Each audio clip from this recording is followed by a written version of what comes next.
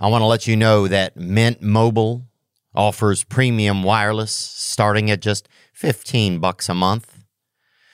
Yep, that's it. No tricks, no chicanery, no magic, no dark magic.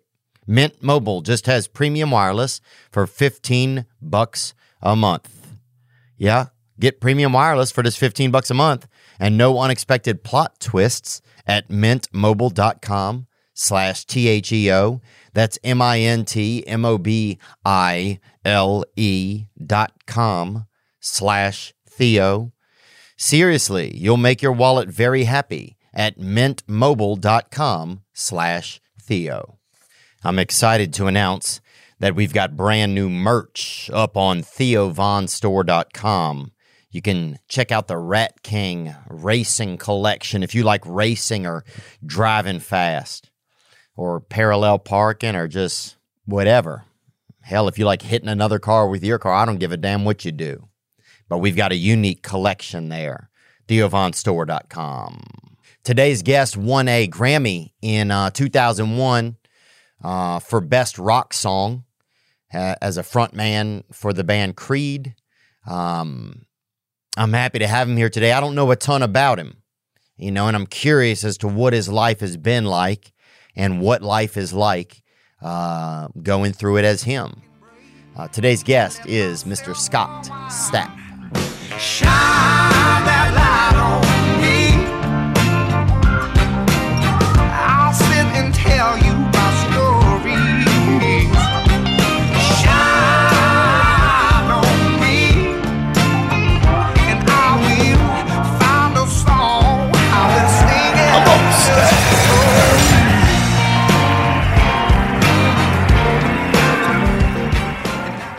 So what is typically the premise of this show? And that's a great question, actually. The premise, Because I just see highlight clips. I follow you and stuff. And Yeah. I just see the funny highlights, and sometimes you're deep as hell. Yeah, Have sometimes. some great words of wisdom. I don't know what that's a great question. I wonder if we ever had I think the premise is like,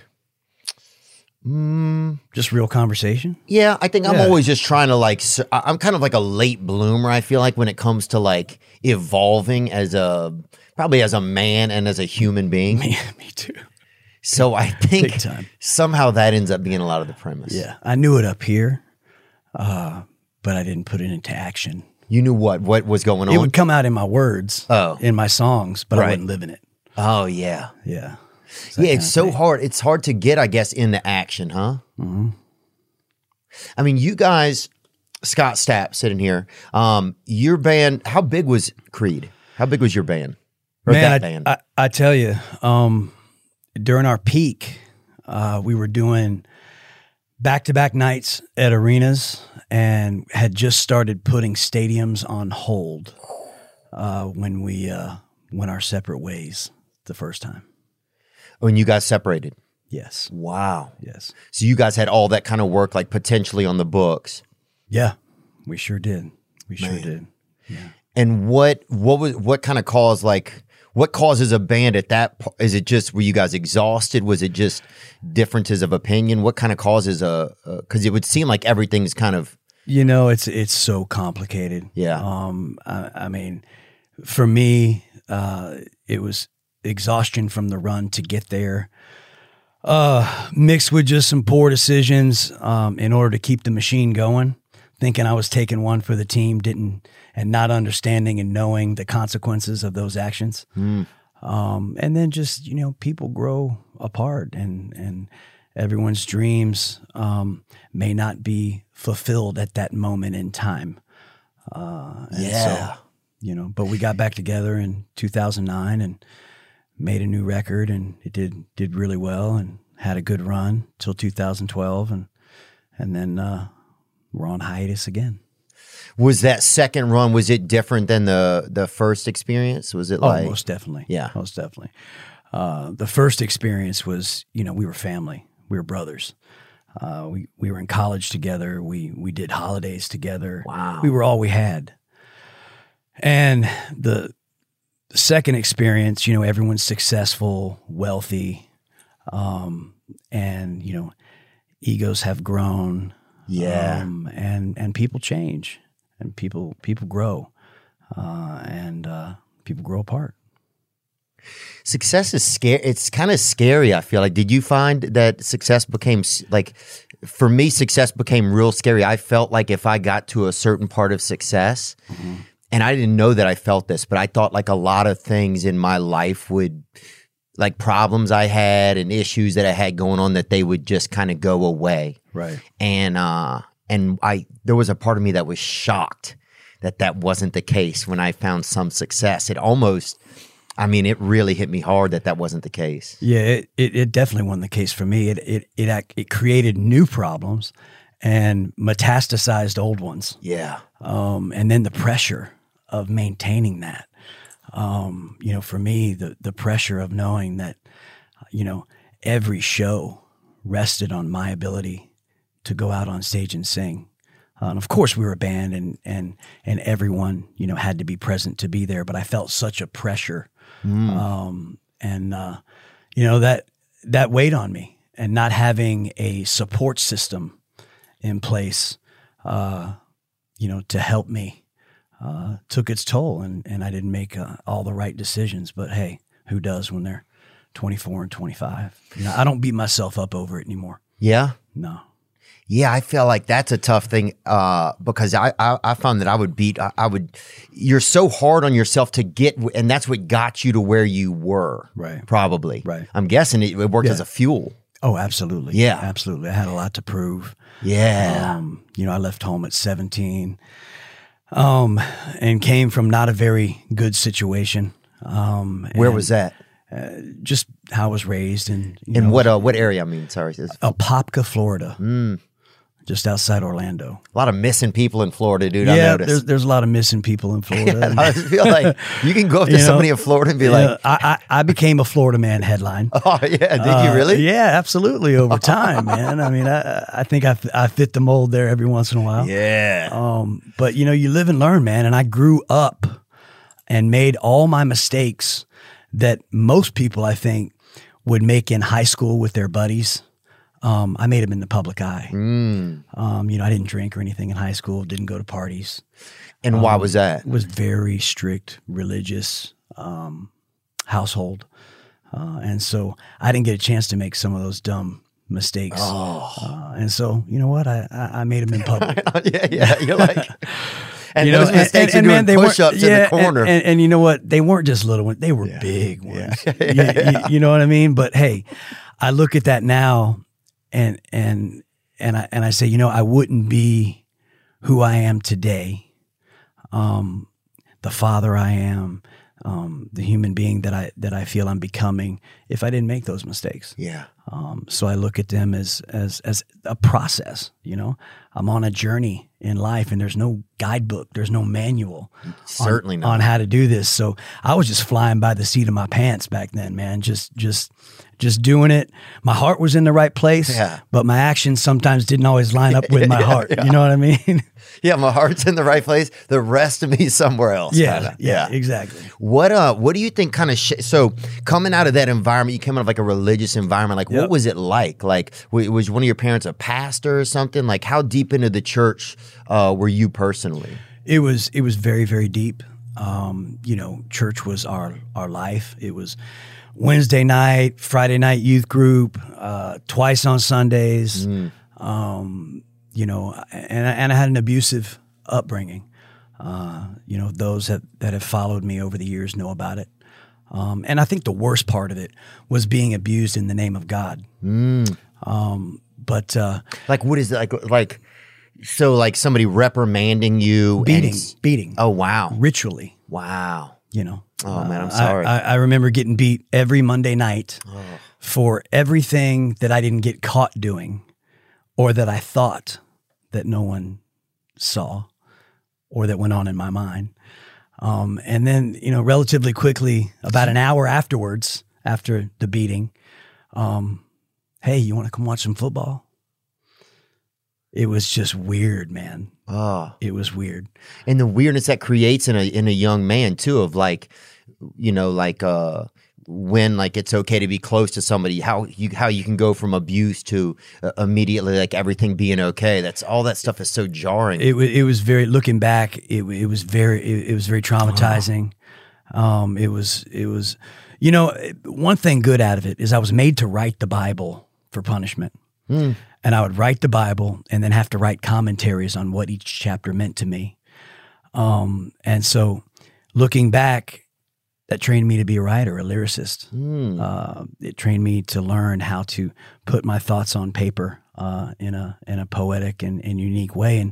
And all that knowledge, although I didn't live it for a long period in my life and still don't always, it came out in my lyrics, which went on to really connect with people. Yeah.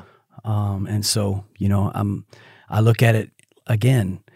It is what it is, and I wouldn't change a thing because it's all a part of the building blocks, whether it was good or bad, that created the life that I've lived so far.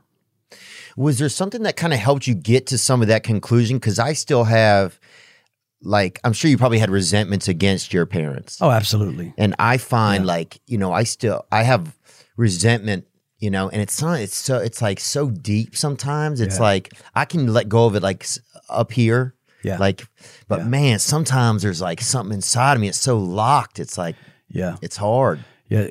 Time, you know, time does help, but not in every situation. And, you know, one day for me, with each situation that I had held on to resentment for, I just woke up one day and felt it lift. And it was just time, and I think maturity and growth, and then just realizing I just didn't want to worry about it anymore. I didn't want to think about it anymore. I wanted to let it go. So I guess you call that forgiveness.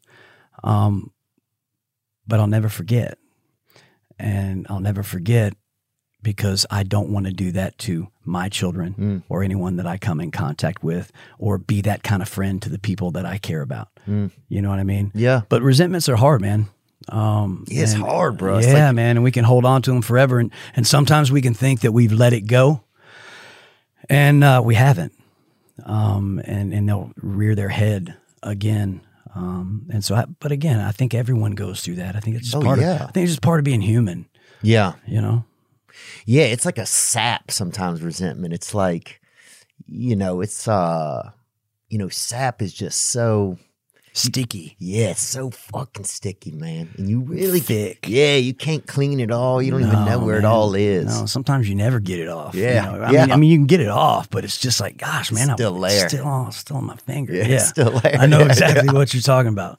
You know, and I think with resentment and your sap analogy, you know, I think we can always, if we focus on things that have hurt us in our life, or ways that we've been betrayed, abused, mistreated, mishandled, taken advantage of, lied to, stolen from, all the things that can happen to us in life, you know, we can find ourselves getting right back into that emotion, even though we may have a period where we think we're free from it. So it's all about, you know, what consumes your thoughts controls your life. You know, so it's all about changing the way we think. And I think for me, I had to make a conscious effort to do that. I had to eliminate things in my life that reminded me of those situations and those people for a period of time. I had to cut off things that were triggers to try to rewire my brain to not go there. You know, and every once in a while, you know, something will flash up and I'll be like, man, ooh, there's still a little sap in there. Man. Still a little sap in there. Man, I thought I cleaned that off. Thought I got so it all. maybe we go to the grave with some of that. Yeah. You know what I mean? I mean, yeah, maybe we do.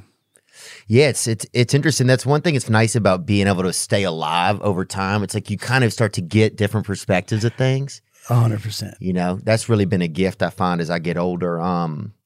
What was it like? So your band, so you guys' band, you guys were a close-knit group. Yeah, best friends. You guys, wow, best friends. That's crazy. Best friends, yeah. And you head into, like, basically just stardom, however it happens. And that had to be, what did you notice within yourself that did anything like get like, cause I noticed when I started to become popular, my ego I didn't notice it was my ego. I thought it was just like, I'd gotten myself this far. So I knew a lot of the best ways I felt like I knew the best ways to do things. I felt like I needed to do it all myself. Right. That was a big problem that I struggled with. Yeah, me too. Like wanting to let other people help me, even though I needed help. Me too. And I can own that now. I can see and look back that although a few minutes ago I said, I didn't have the support system, I did have a couple people that made a real valiant effort to communicate and get through to me. But again, like you were saying, ego. I had done everything on my own since I was 17 years old. Didn't take a dime from anybody. Had lived in my car. Had lived in an apartment with no electricity, and in the freezing cold. In Chattanooga, Tennessee in 1991, sitting there taking cold baths, in the winter. And I was like, man, back when cold was cold. Yeah, it was cold, man. Sleeping on towels. So I was like, man, I came from that. Right. And no one helped me. I did that. So it created an ego. And I think it took an ego to go through that. I think it took a sense of self-confidence to even endure those struggles in life, to be strong enough to live in your car. Yeah, and ego you got to have a fucking ego to do that. That's true. You do. You have to have the good side of it, like the healthy part of an ego to do that. Like, I'm going to get through this. I'm going to do this. I got this. Right. This is just temporary. You know what that's I mean? What's so fascinating about it's like so there's a good side, and then there's the bad side. It's a duality of man, and so we, when the success came, man, it's hard not to get just inflated in ego. Impossible. I mean, we were young. I was young, and the trappings of success were there every single day. Yeah, and I succumbed, man. Oh yeah, the unlimited. I remember even going backstage and seeing like one of them cheese plates or whatever for the first time. Dude, I lost my damn mind, bro. I'm about to pull my ears off my head. I was so excited. Just like things where you're like, damn, we did it, We made it. Yeah, man. we made it. We got 4 types of cheese and there's meat. Yeah, dude. Camembert, anyone? And then like and when things start to it's really interesting, man, that how the ego kind of like is this, it's almost a trap kind of. It's like helping you, it's keeping you going. So you're like so motivated with it. And then it kind of like. And then it turns on you. Yeah. It's just crazy, bro. And then it turns on you. And so I think, it's something that, thank goodness with maturity and time and being broken and shattered and having to rebuild, my psyche and my mind and my body multiple times. I think it put things in more perspective, and I feel so detached from that person. It's almost like it was another life and another human being. I can't even get in the mind and understand that person anymore. That's how far removed I feel. Wow. From that. And I don't know what that means psychologically. But it's definitely, I have to motivate myself more and push myself more than ever because of that, youthful ego that carried me through being completely shattered. And was there like a moment where you felt like it became shattered? Was there a time where you realized like, was it when you guys decided to take that break? Was it like at a point where you like was there something you noticed for you even physically, or was it just something you noticed in your environment? Like there were a few things, a few incidents in my life, and for me, unfortunately, whenever I would make a huge mistake, it was always public. Oh yeah, right. And so that was ego crushing. And then when I realized that my mistakes were hurting other people, that began to really sink in and make me say, you know what, I can't go on like this. I've got to make a change. And you know, you can reach a bottom, but it's still not be a bottom if you're still digging. And so even though I thought that I had reached a bottom 3 or 4 different times, I was still digging. Wow. You know, I was still digging. Man, that ego was big, man. It had to get chopped like a big tree. Yeah. You know what I mean? And so I had just been pruning branches. And so that tree had to get cut down. And it did. And it took all the way up until about 8 years ago for that last bit of out of control ego that would enable me to make decisions and do things that were self-fulfilling without realizing the consequences they had on other people to completely go away. And were you like? Was it like? Were you like being mean? Like, where did you know? It was self-destructive. It was just self-destructive. It was drugs and alcohol. It was drinking. Oh, you were drinking. You were drinking okay. and mixing it with some prescription stuff that was prescribed for the right reason. But when I found out at the time it could be abused, and then you mix a little alcohol with it, how it made you feel, I was like, well, give me more. Yeah. If one is good, give me 20. you know what I mean? And it took too bad they don't give out Grammys for dope. I'd have 50 of them, man. Bro, half of my friends would have a few for sure. You know what I mean? And I'm very cautious and careful about what I share because I have 4 kids. Totally. And I don't and one day, Dad will sit down and explain things and share my life when I feel it's appropriate. But I've become coach. I coach my son Daniel's baseball team and have for the last 5 or 6 years. And, and my youngest, Anthony, I coach him at home. I'm not coaching his T-ball team this year, but then I have a 15-year-old daughter who's a musician and plays guitar, and then I have an older son, and he's the one that got the brunt of Dad's failures. Oh, so he knows. We talk about it.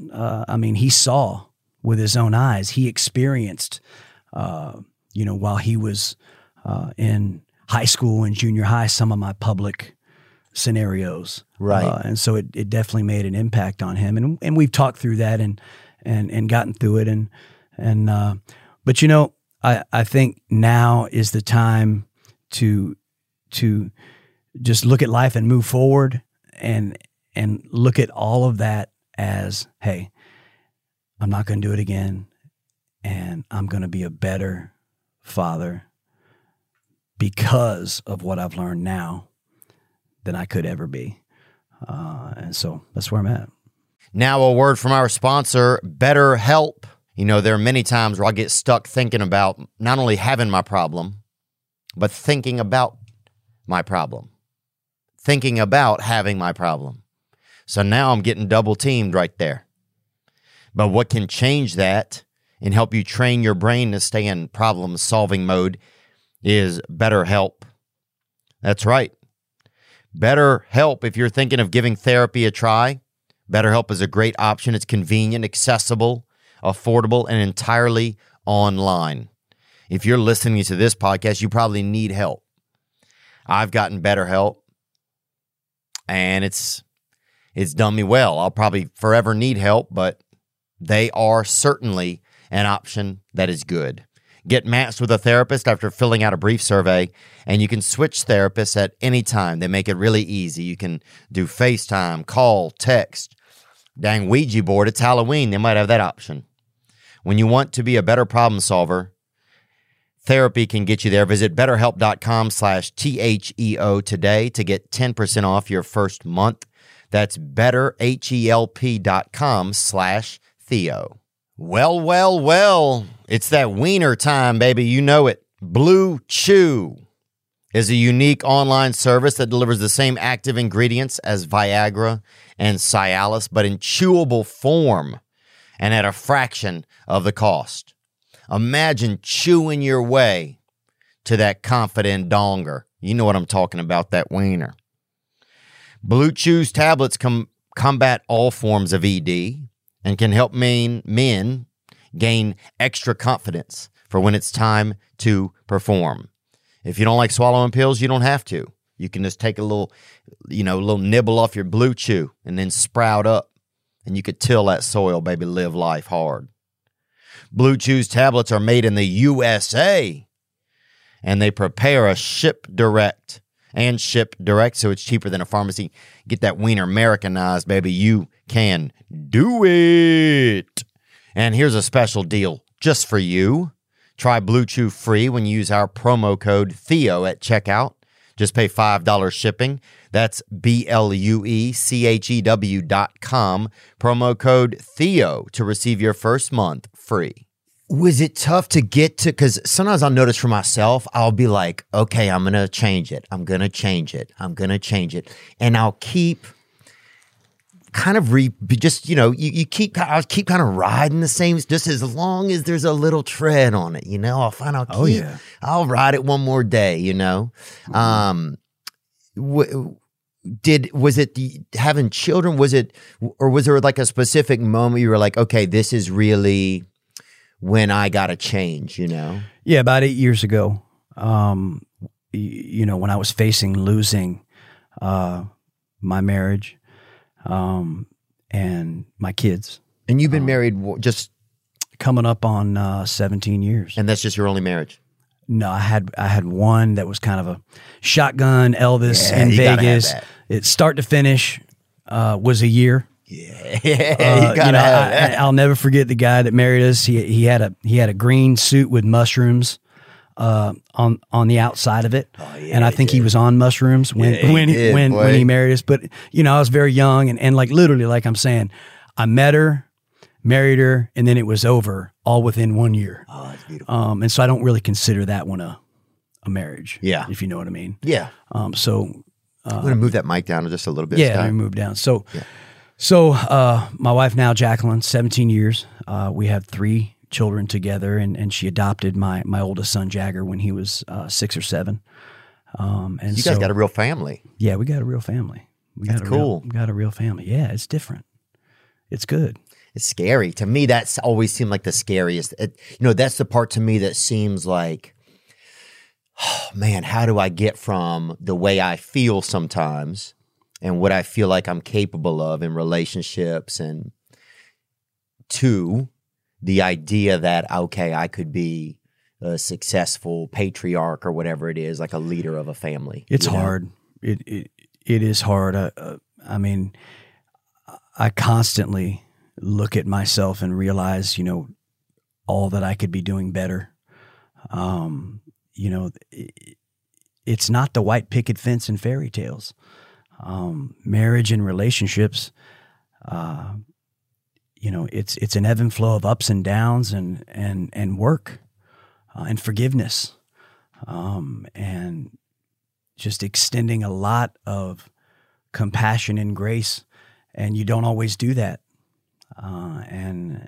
So to have made it 17 years, I tell you, my wife's a warrior for enduring the first 8-9 years of our marriage. Really? And then, a warrior for bringing me back,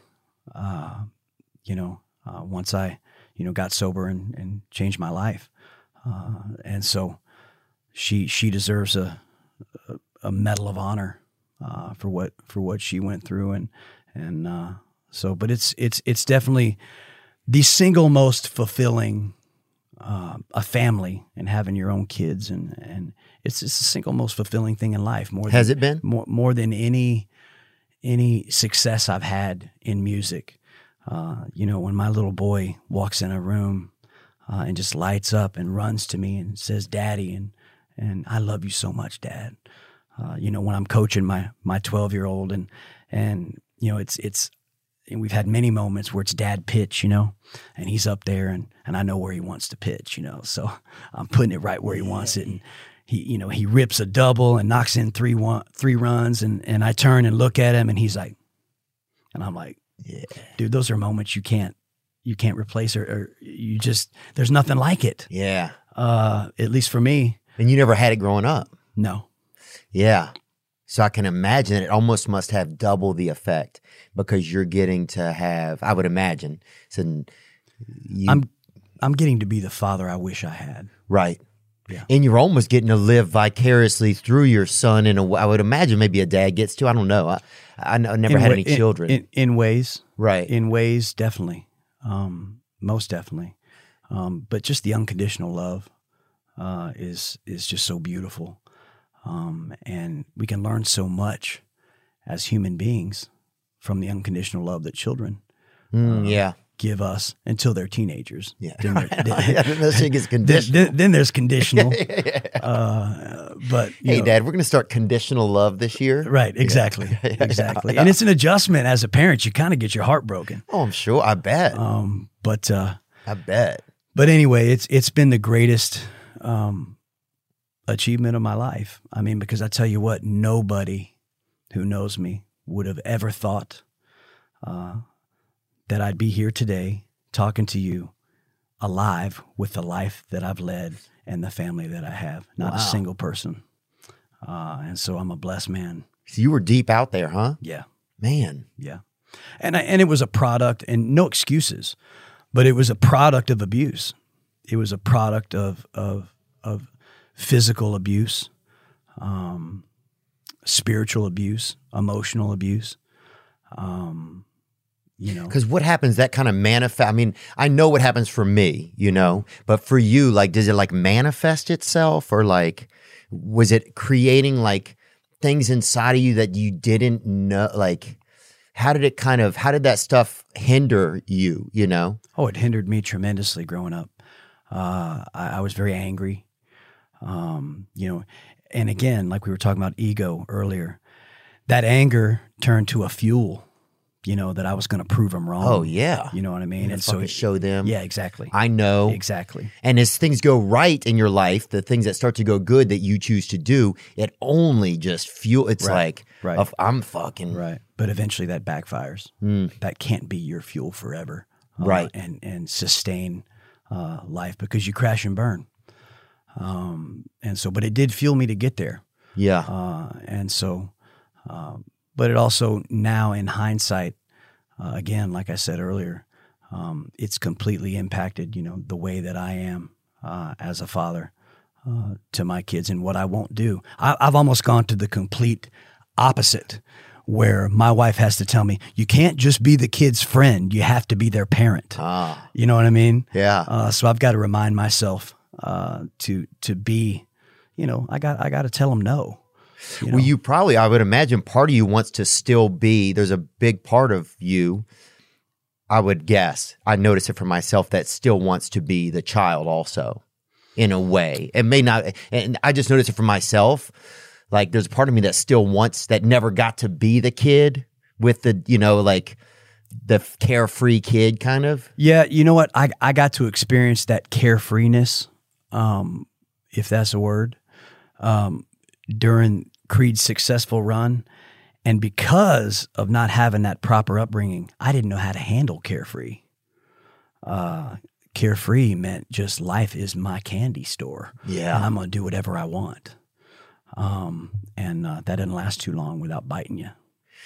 Yeah, I guess because there's no real top on it, Like you don't meet like a guy, people always say you don't meet a cokehead in their 50s, I met a couple. Oh, yeah. I met a couple. Yeah. Because it just burns you, like the drugs and stuff, after a while, it just burns you out. Oh, 100%.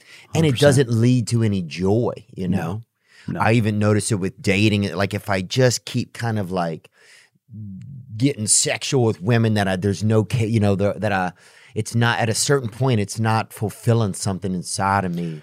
Well, it changes your entire perception of women. Yeah. You start viewing all women like those women that you were promiscuous with. It's a lack of respect. And so you almost have to retrain your brain once you come out of that fog and come out of that dark place on how to view everyone in your life, but specifically women, on how to view women. Yeah. And realize that not all women are that way. most women aren't that way. Right. You know what I mean? Right. Yeah. It gets kind of like if you have girls that are like kind of trying to meet up with you after shows and make out or whatever, or be sexy or whatever, then it's like you kind of get tricked into thinking that a lot of women are just like that all women are like that. And so then you like, I think that just becomes your lifestyle. And I can only imagine for rock star, it's like, and it just seeps into your psyche, Yeah. into your being, because that's your reality every day. So when you come out of that, it definitely is a process to kind of relearn love, yeah. relearn how people are in the real world, not the fake world of rock and roll superstardom. Yeah. Yeah. I can imagine that. Did you have like, what about like the Christian effect? Did that have what was that kind of like going into your music, and how did that kind of play a role as you, because, you know, like we kind of think of God or of Jesus as like kind of like he's the ultimate sacrificer, you know, he's Right. really the way. And, did you ever, because once you build enough of your own complex, you don't even need a God anymore. Well, I tell you what, one thing I have learned is that God will use you despite yourself. You know, I feel that when God has a calling on your life, there's nothing that you can do Yeah. to get in the way of the plan. Yeah. That he has No for matter you. how hard you've tried. No matter how hard you try to screw up God's plan for your life, you can't. Now, you may make it more difficult for yourself, and you may have to suffer more, but God will use you despite yourself, and you know, and also, you know, you'll be humbled, Yeah. and that's happened many a times.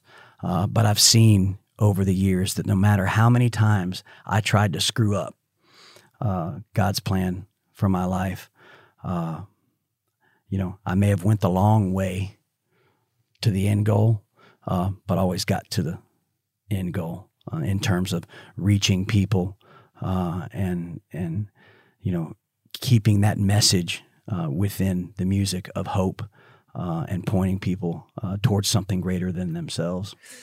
That's a great point, man. The music, despite whatever issues you were dealing with, your music always gave people a sense of hope. And pointing people to God. Yeah.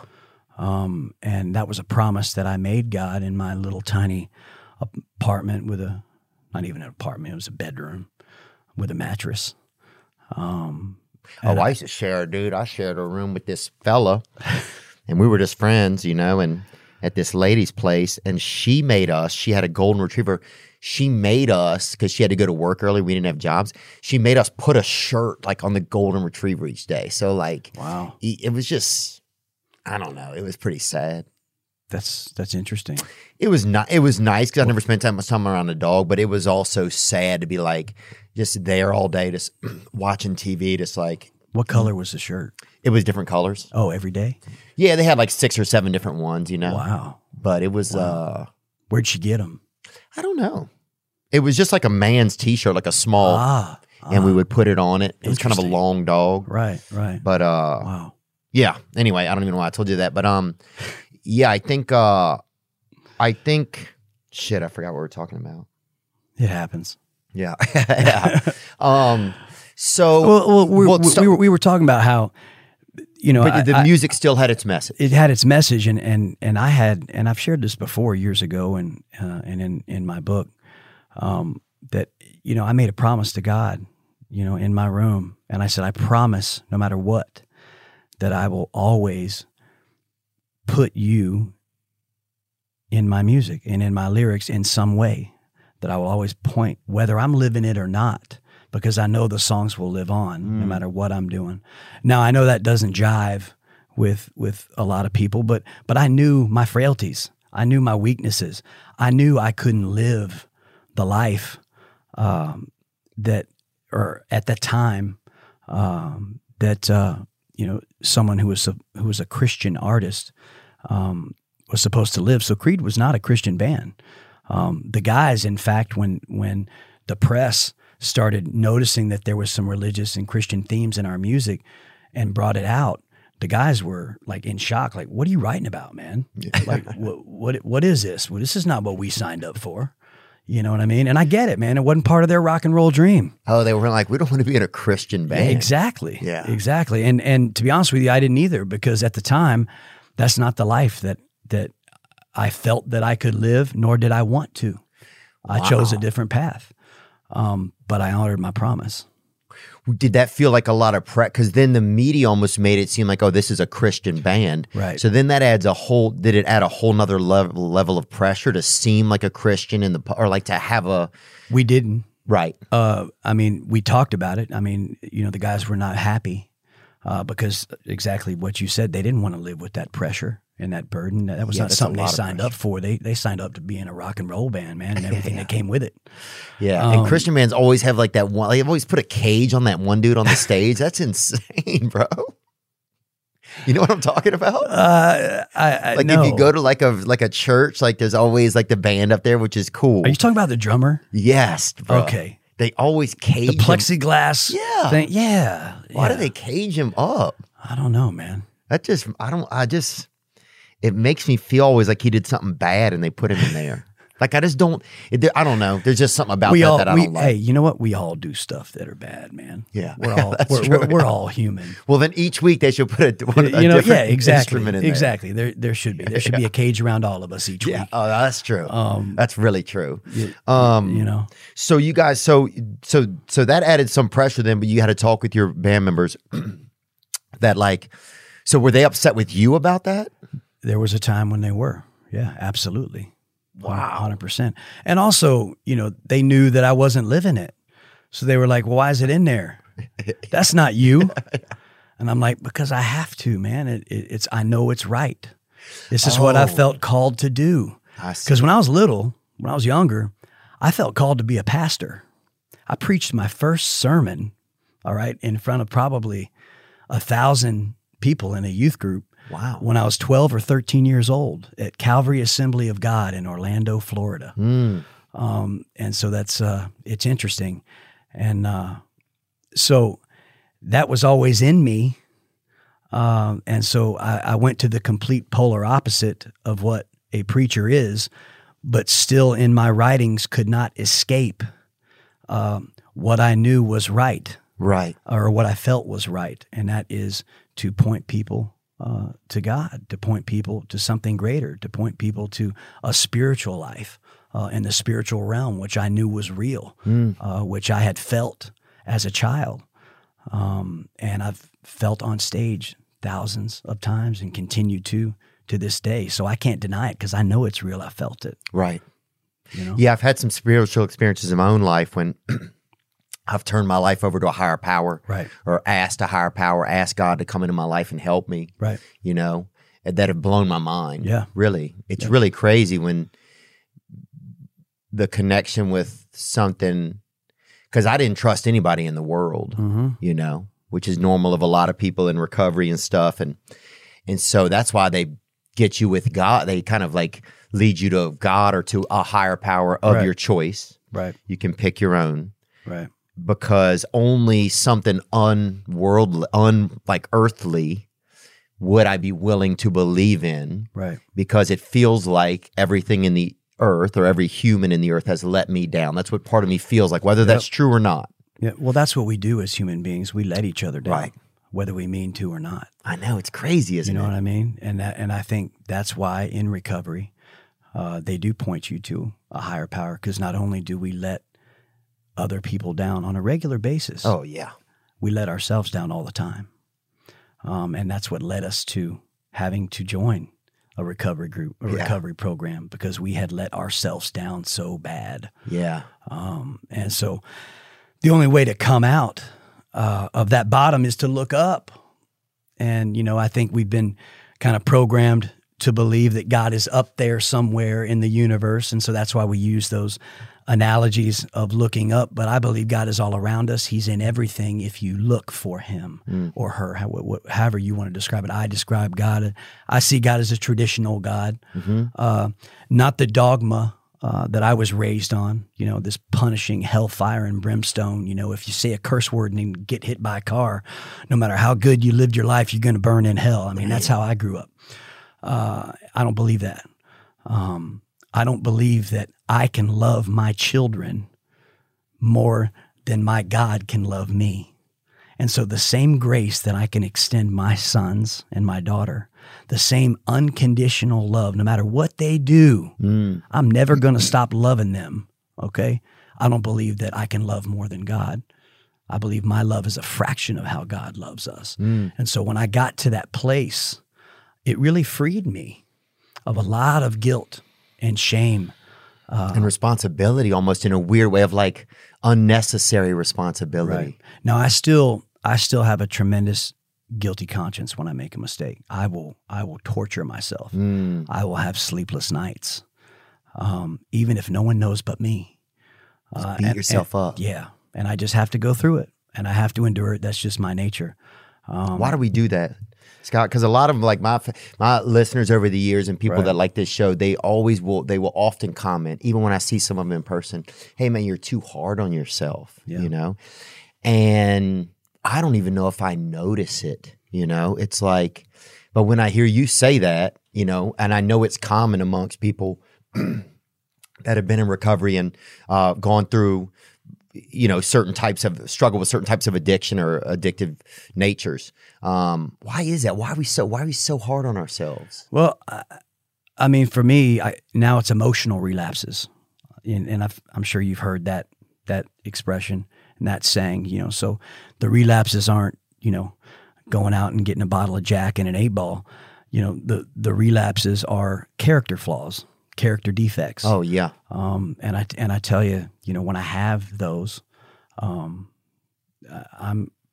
they destroy me. And I'm working on that.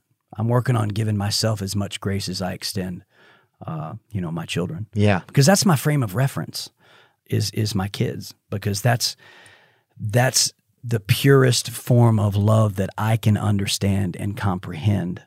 And so I'm trying to recently, with some things that have gone on in my life, is I'm trying to learn to extend the same grace and love that I do to my children, to other people that are in my life, and myself. And it's hard. It's difficult. Where do you think that comes from, that being so hard on yourself? Or do you have any different? I'm just wondering if you have any different insight that I've had in my own. I mean, for me, I think I was programmed that way because of, as a child, the abuse that I endured in the name of God. And would they whip you and talk about God? Yeah. Wow. Yeah. Strip me naked and beat me from the back of my neck to the bottom of my feet. And my life was on a timer. Your siblings too? Yeah. Oh man. My life was on a timer. I've never shared this, but I would get woken up, and then a timer would get turned on, 5 minutes. If that timer went off before I was where I was supposed to be next, I'd get beat. And then the timer would be on where I was supposed to be next. If I wasn't finished with my breakfast and in my bathroom brushing my teeth, I'd get beat again. Man, that makes me so sad. But I think that is, for me, part of why I rebelled so intensely. Part of why I still, when I make mistakes, they're big ones. I skip the little ones. I go straight to the big one.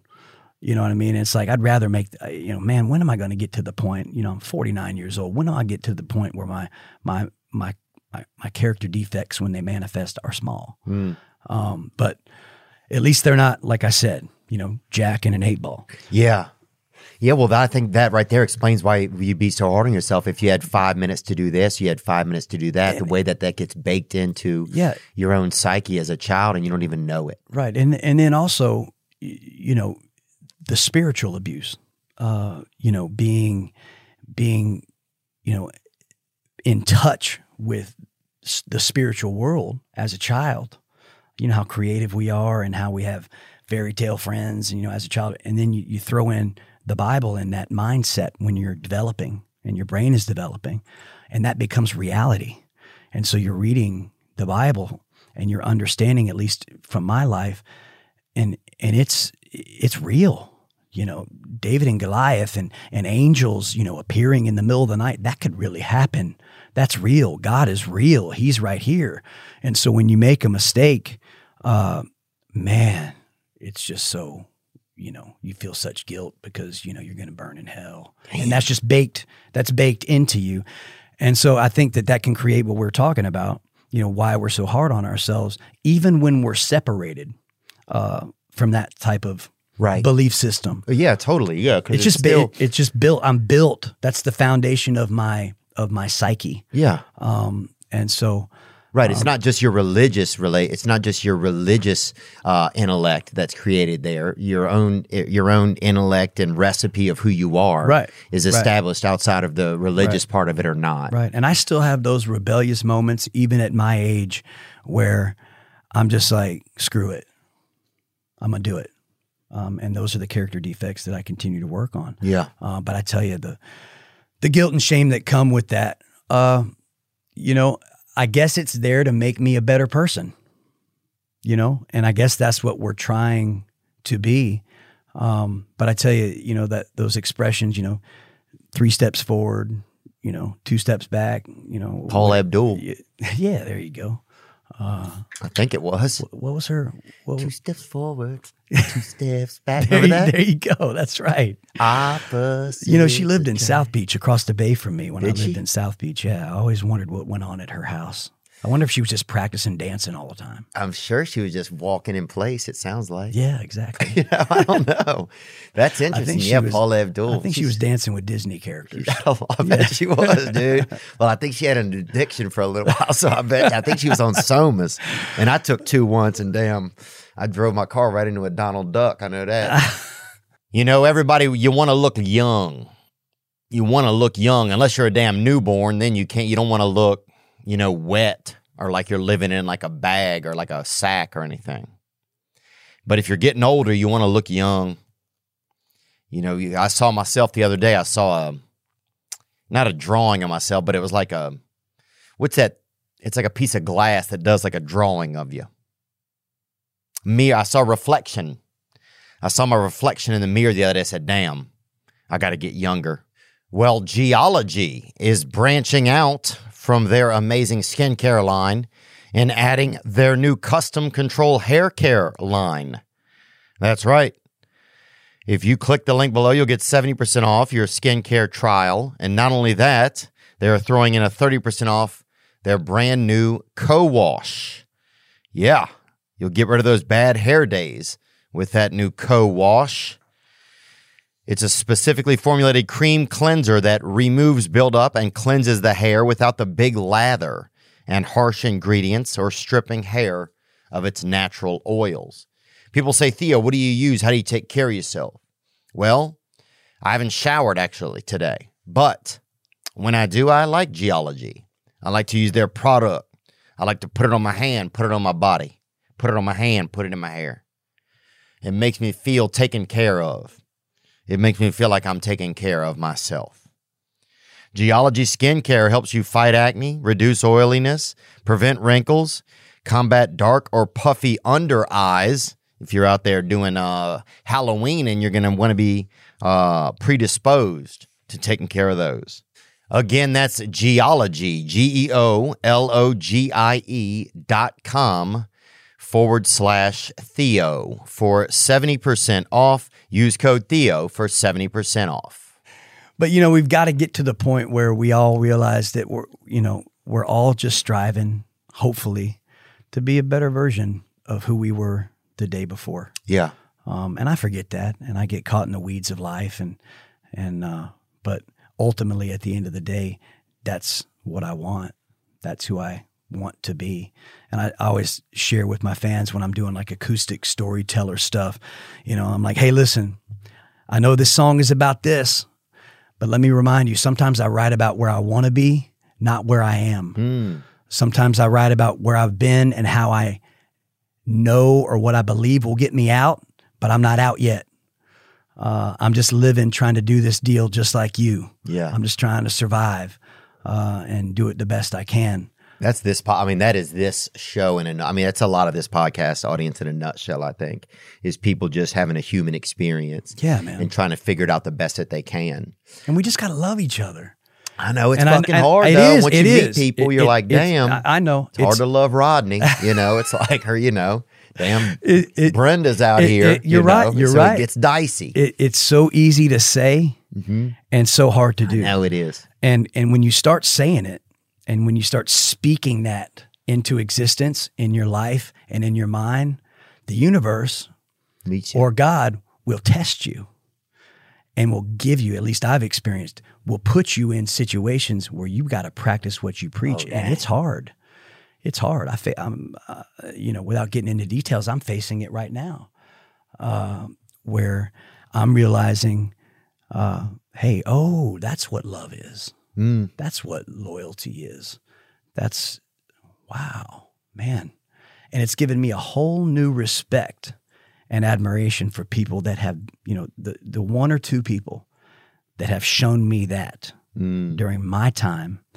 I look at them in a whole new way because it's not easy. The grace that they've shown Yeah, you. shown me. Yeah. Especially people like, I think that go through recovery and are learning. It's just such a late learning process. It is. And It the is. world has, our society has it thinks you should have learned a lot of these things earlier. And yes, we think we should have too. I feel, you know what? I've said that all the time. Man, I should have learned this stuff. If I only had a supportive family like Tommy, Yeah.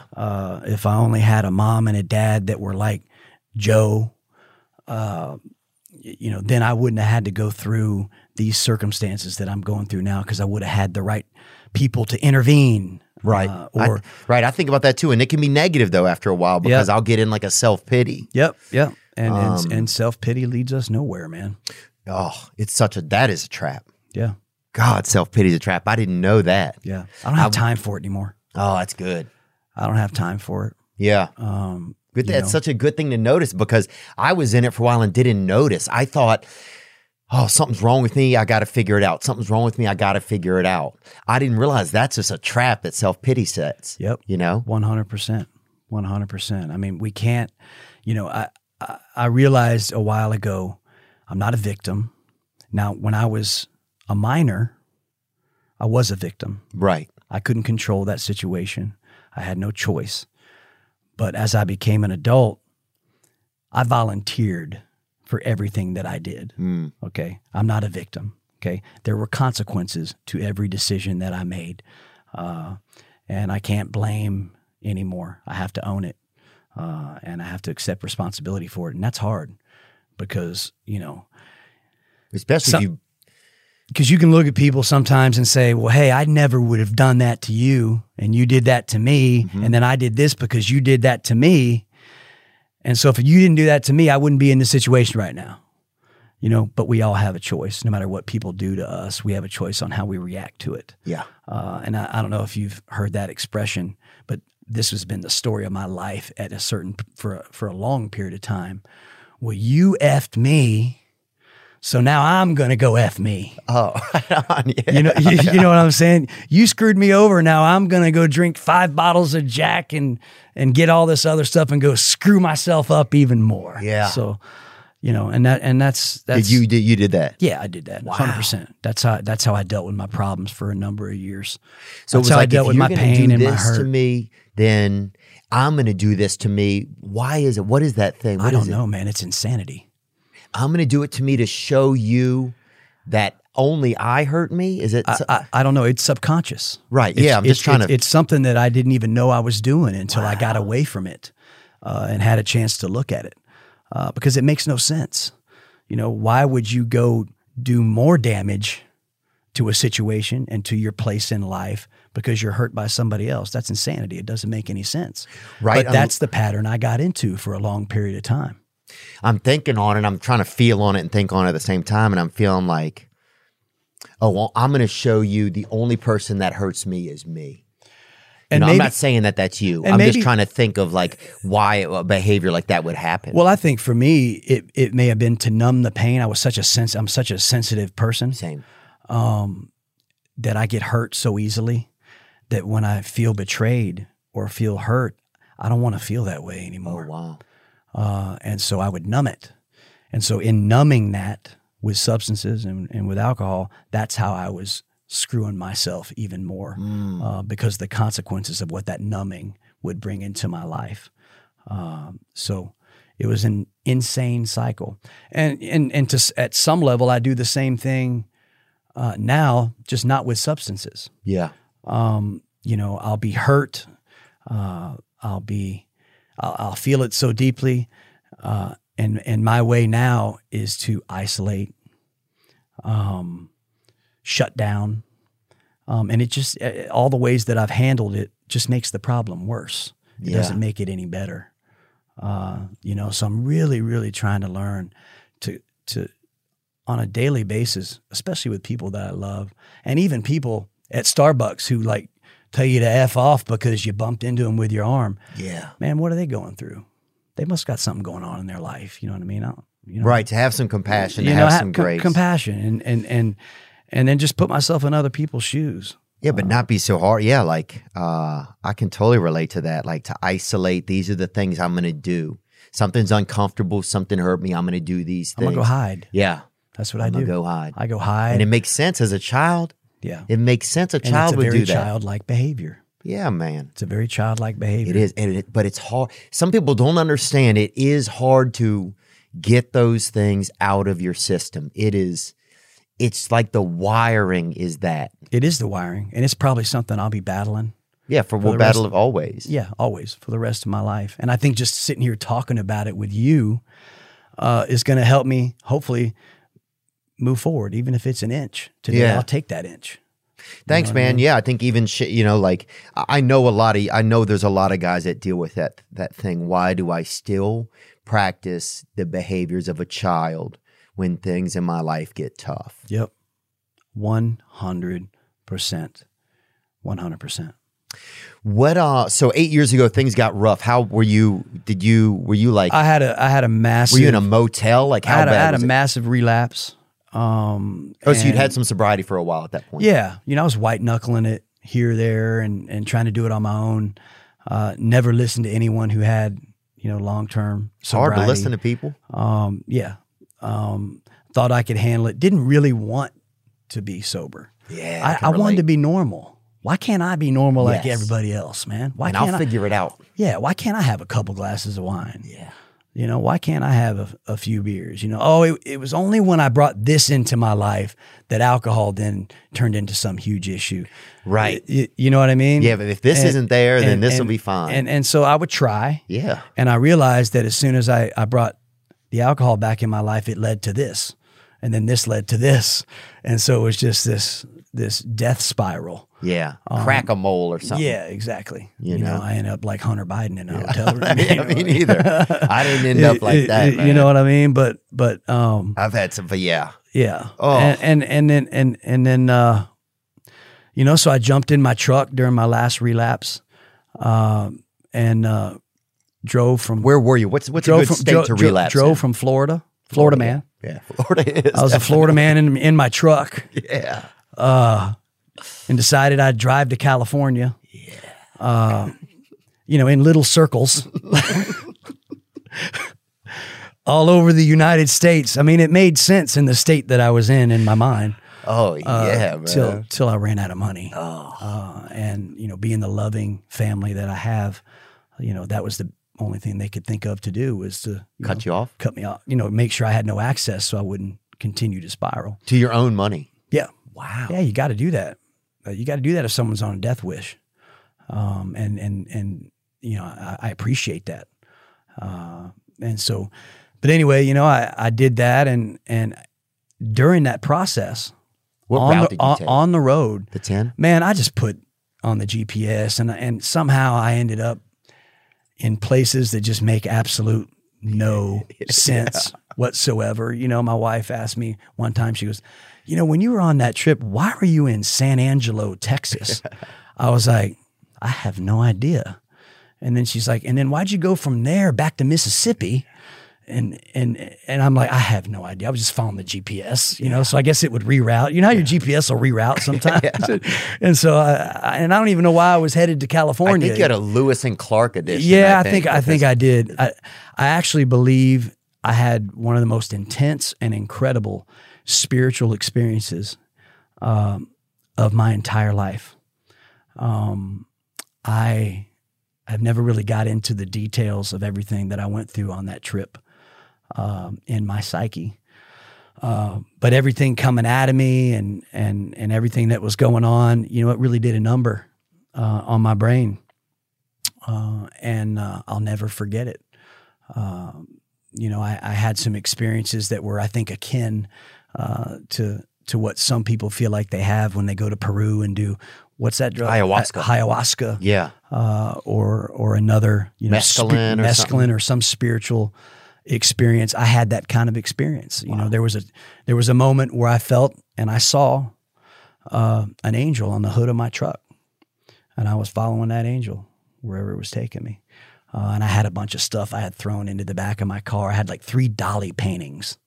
Dolly Parton? Dali. Salvador Dali. Right. Wow. And somehow I end up at a Catholic church somewhere in Mississippi or in Louisiana. Yeah. And I just felt like I should pull over and give those Dali paintings to that church. So I'm carrying them in, and there's no one there. It's like the middle of the night, and I set them down, and then the priest walks out. And I said, "Hey, man, I don't know why I'm here. I think God brought me here to give you these paintings." And he goes, "Man, our school's about to shut down because we don't have funding." Wow. Thank you. And then I just took off. And now he eventually got in touch with me like 2 or 3 years later and returned them once, you know. But once they got back on their feet? I think once he realized that, or at least had heard that maybe I wasn't in my right state of mind at the time. But even to this day, I feel like I was supposed to be there. I've never shared that with anybody, but I feel like I was supposed to be there. I feel like I was supposed to give him those. I don't know why I feel that way inside, but I do. Well, it's also the act of giving something that means something to you, giving it away to somebody else, sharing. I think all those things are like sometimes clues that we can get out of actions that we get led to do, you know? Sometimes it's not even about that exact action, but just the feelings that it's not about the exact thing, but it's about the action, you know? Sometimes it's a reminder of the value of it. Yeah. I mean, at the time, I felt like I was on some type of spiritual, or in the middle of some type of spiritual experience. Was that like were you having like a breakdown then, kind of, you think? I think so, yeah. Yeah. Yeah, a lot of people have that. Because things were coming out of my body. You know. Pain, you mean? Like things from. Well, prescriptions. Oh, I see. So you were going through withdrawals. You were going through a lot of stuff. Yeah, I was going through a lot of stuff. Oh, wow. Yeah. You know, and it took me on this path, and I think my core and my subconscious, when it's in crisis, always turns to the spiritual realm, turns to God. And so that's what got me through that situation, because I felt like I was on some kind of mission. And I think that ended up saving my life during that, 2.5, 3 week road trip. And then I ended up in California and bless my wife for finding me and helping me, get into, a treatment center to get sober. And that's where I finally got it. And that's where I was like, enough. Yeah. I'm done. And it's the deep breath of, I'm done. And man, when you get to that point of I'm done and you really mean it in your core, nothing's taking you back. You're done. Yeah. And it's such a superpower to have, because I smoked for years and chewed tobacco for years.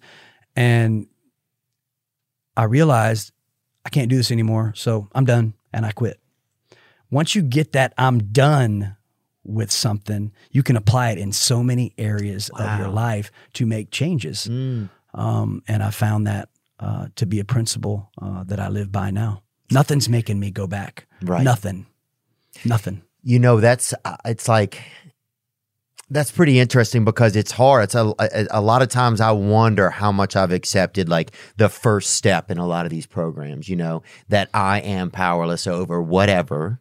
Can be anything. We are. And that I am willing to let a higher power help me. Like how much completely like, or do I still have some reservations inside? You know, it's like, that's why when you say I'm done, it's like, oh, even me just made me take a deep breath. It was like, damn. Yeah. I'm done with this pain, with this circle of me trying to treat myself. I'm done. I'm done. And that mindset and that saying can apply to anything in your life that's toxic. You know, it can apply to relationships. It can apply to work environments. It can apply to anything out. It doesn't have to just be drugs or alcohol. Yeah. Totally. You know, anything. And it can be a mindset. It can be your health. You know, it's just, I'm done living this way. And then you change. And how much relief that part of you inside of you feels when it finally hears it and knows that you mean it. And then once you do it, yeah, and you've got some time under your belt, you start feeling strong. You start feeling a sense of strength, integrity, and personal integrity, and you start reclaiming parts of your life that you've lost. But it's different; it'll never be the same. You know, that youthful, idealistic, innocent view of the world is gone. It's hard to let that go. Mine was robbed. It was just taken from when you were young. You mean? No. Even just from drugs and alcohol as you got older? Yeah, as I got older. Because I still, for a long period of my life, even though I should have learned in my childhood that I couldn't trust anybody, not even my parents, I went into the world with just, you know, eyes wide open, no pun intended, to the song Arms Wide Open. Yeah, totally. But trusting everyone. You know, I can't tell you how many business managers that I trusted just because they had a couple kids, lived in the suburbs, and had a suit on, who robbed me blind. Yeah. Damn, really? You know, yeah, man. I mean, you know, it's again, things we talked about earlier, things that I felt like I should have learned years ago. And then you're hard on yourself about it because you're like, man, what do you feel stupid? Don't you know? Oh, you feel stupid. You feel stupid, and you look back and you reflect and you go, why? I'd never do that now. I'd never do that now. I see so clearly now. I see all the red flags now. Why couldn't I see it then? And, you know, that's life. Yeah, it's life, like you're saying. And we got to like focus on what we can control and focus what's in front of us. Exactly. You know, and be grateful for where we are. And take it one day at a time. That is such a powerful thing that can apply to everything in your life, no matter what you're going through, not just drugs or alcohol. Yeah. You know, I often say to people, man, I can do anything for 24 hours. You know what I mean? I think I could endure some extreme torture if I had to. Right. For 24 hours. Now, don't test me on that. Yeah. But I'm just using that as an example of, so once you get to the point where life becomes so sized down or smaller. Right. It's manageable. It's manageable. Right. Because when I think, man, I went through this breakup, I'm going to feel like this for 2 years. I can't handle this. Right. Of course, I can't handle that. Right. I can't handle 2 years of feeling this way in one day because that's all I can actually feel it in right now. Right. So I have to put it in with thing. Can I handle this today? Today. Right. Can I handle that I might have made some mistakes today? Right. Can I handle that I drank last night, I didn't want to. Can I handle that for today? Right. Instead of thinking that for the next 2 years I'm going to, not live up to the goals that I set. Yeah. You know, and whatever pain you're enduring right. In life, you know, hey, I just got to get through it today. Yeah. It's not going to last forever. Mm-mm. You know, one day the sun will rise again. So whatever you're going through, it's just make it small, get through today, and then wake up and do the same thing all over again. Yeah. And can I get through today again? Yeah. Exactly. And then it adds up. You had you guys' band, Creed's gets thrown in over the years with like, there always become things that get so big that then they kind of get not kind of put on a list of that it's like not cool or something. Like Nickelback got put there, Dane Cook got put there. There was a list that came out just recently of like the 10 uncoolest bands. Nirvana was on the list, right? That's like crazy. It's crazy, right? That's crazy. But there's a thing that happens in society. Yeah. I notice it where something gets so big Right. that a generation later it becomes like a thing where it's not cool. Right. You know, of course it's not that cool anymore anyway because its time is like, you know, it was in a certain era of time and stuff. So it's Right. still, but you know what I'm talking about? It kind of gets like, no, I know exactly what you're talking what about. is- and it's funny. I've talked about this before. You know, I went from being on the cover of magazines with the headline, you know, Scott Stapp is this summer's rock and roll savior, to, you know, the worst band of all time. You or know yeah, what I people mean? say Creed, And- people and- say and- like Nickelback, Dane Cook. People say use these things that were like hit like a level of stardom. right. Well, you know what? What is that? It wasn't America. It wasn't the people of the world. It was the press, and it was the critics Yeah, who press are and dirty. and the media who have this or have had this control over the hearts and minds of the population, you know, and program in your mind, you know, what's acceptable, what's not, what's cool, what's not, and they can turn on you in a dime if you don't play by their rules. Yeah. Or if you get so big, they fear they can't control you anymore. And so that's what happened. There was a shift, especially when, you know, the Christian narrative came out, and there is some deliberate, you know, all throughout my music, Christian references and references to salvation, and those were intentional. But when you're doing that in the devil's playground, when you're doing that in secular He's gonna fight back. music, and on every level, you know, with the press, personally, you know, and you know, so there was a takedown, and now it's coming back around. You know, I'm proud I'm a meme. Yeah. I It's like cool. it, babe. How many people get to be a meme? Fuck. You know what I mean? Like, and it was so funny when I saw, or not when I saw, one day I was driving my nephew and my son, my oldest son, Jagger, to either school or to some practice or something. And they were giggling in the back seat. I was like, what are you guys laughing at? And they just kept laughing.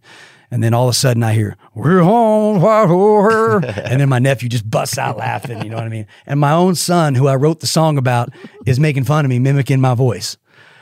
And I was like, what? laugh? And now this was before everyone else was doing it. You know what I mean? Like, you know, because the last 10 years, it's really become like a thing, you know? And I never thought that, you know, thank you.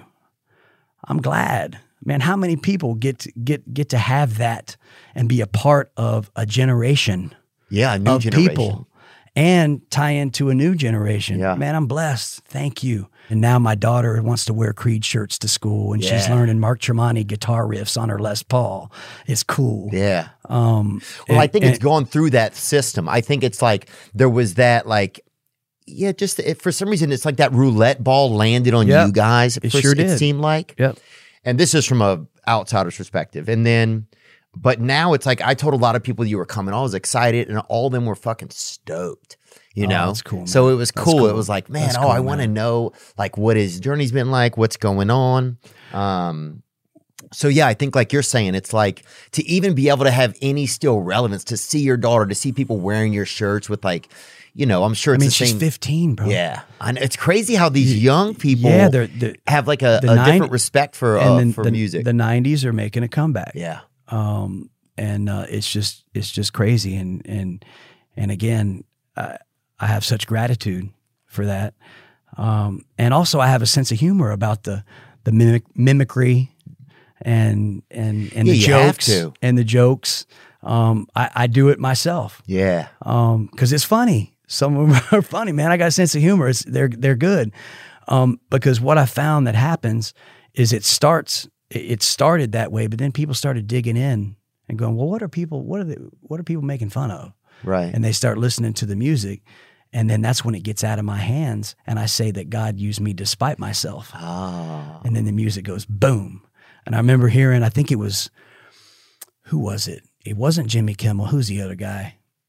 Corden or whatever? No. I can't believe my mind just went blank. I mean, Seth Meyers? Huge. No, black hair. Black hair? Not Reggie Jackson. Huh? No, not Reggie Jackson, man.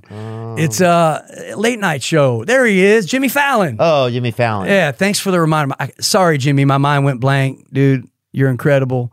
But he was talking one time on his show, I think when his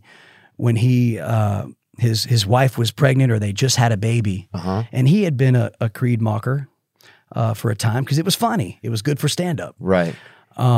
And he went to get diapers, if I'm remembering the story correctly, and Arms Wide Open came on in Walmart or Target, wherever he was, and he finally got it.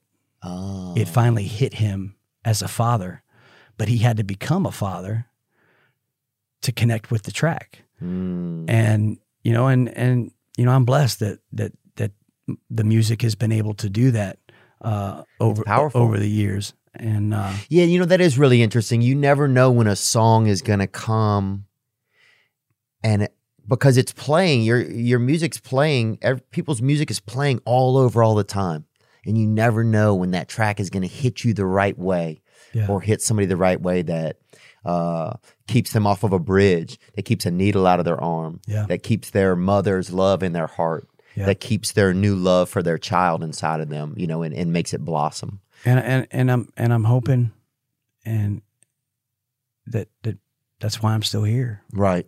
That's why God's kept me alive. A lot of guys if you look back through, like, I'm thinking of like Shannon Hoon. Do you know who that is? Yeah.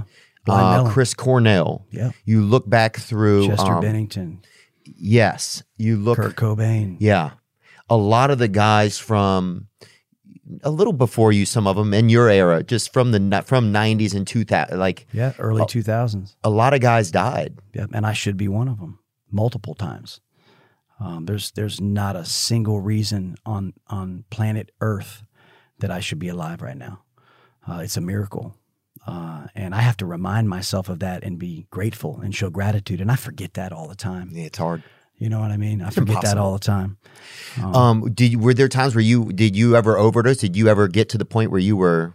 I did some crazy stuff and had some accidents. It's so scary, isn't it?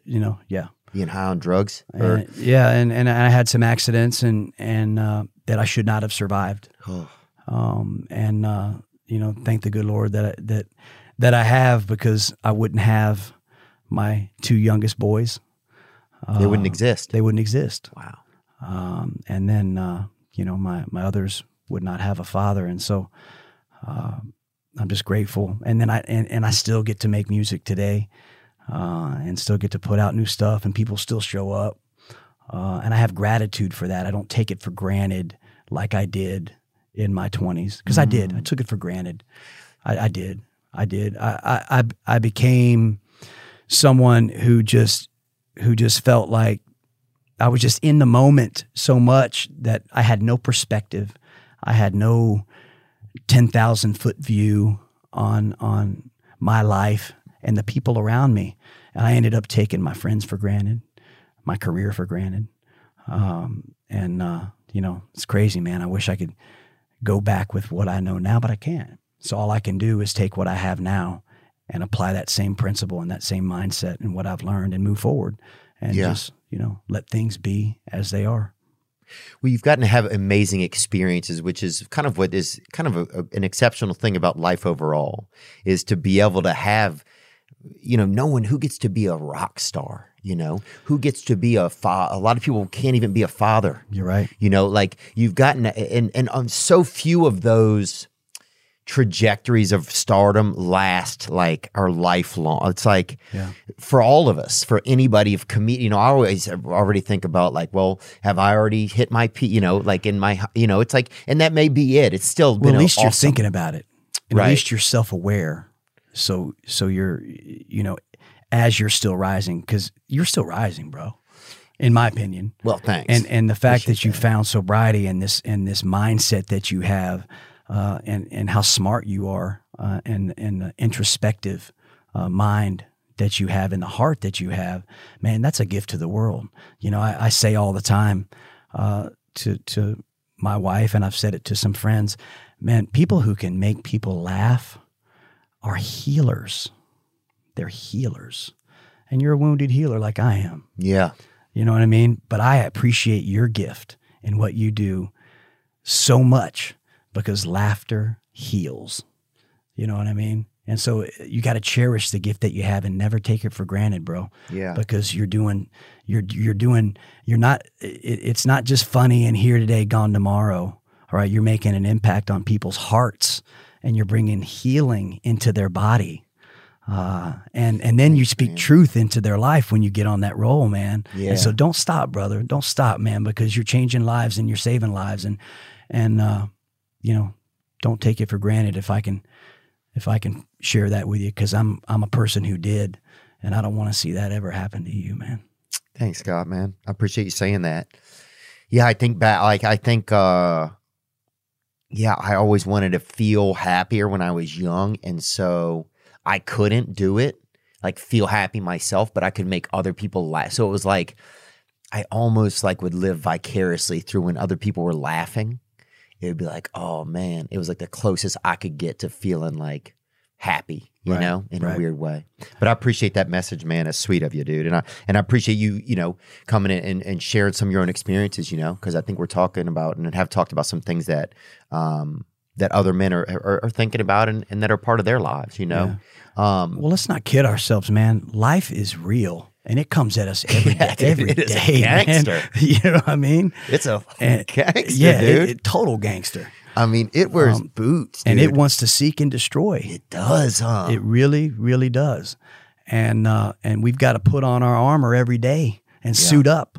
And in me sharing this with you, I'm reminding myself, this is what I got to do.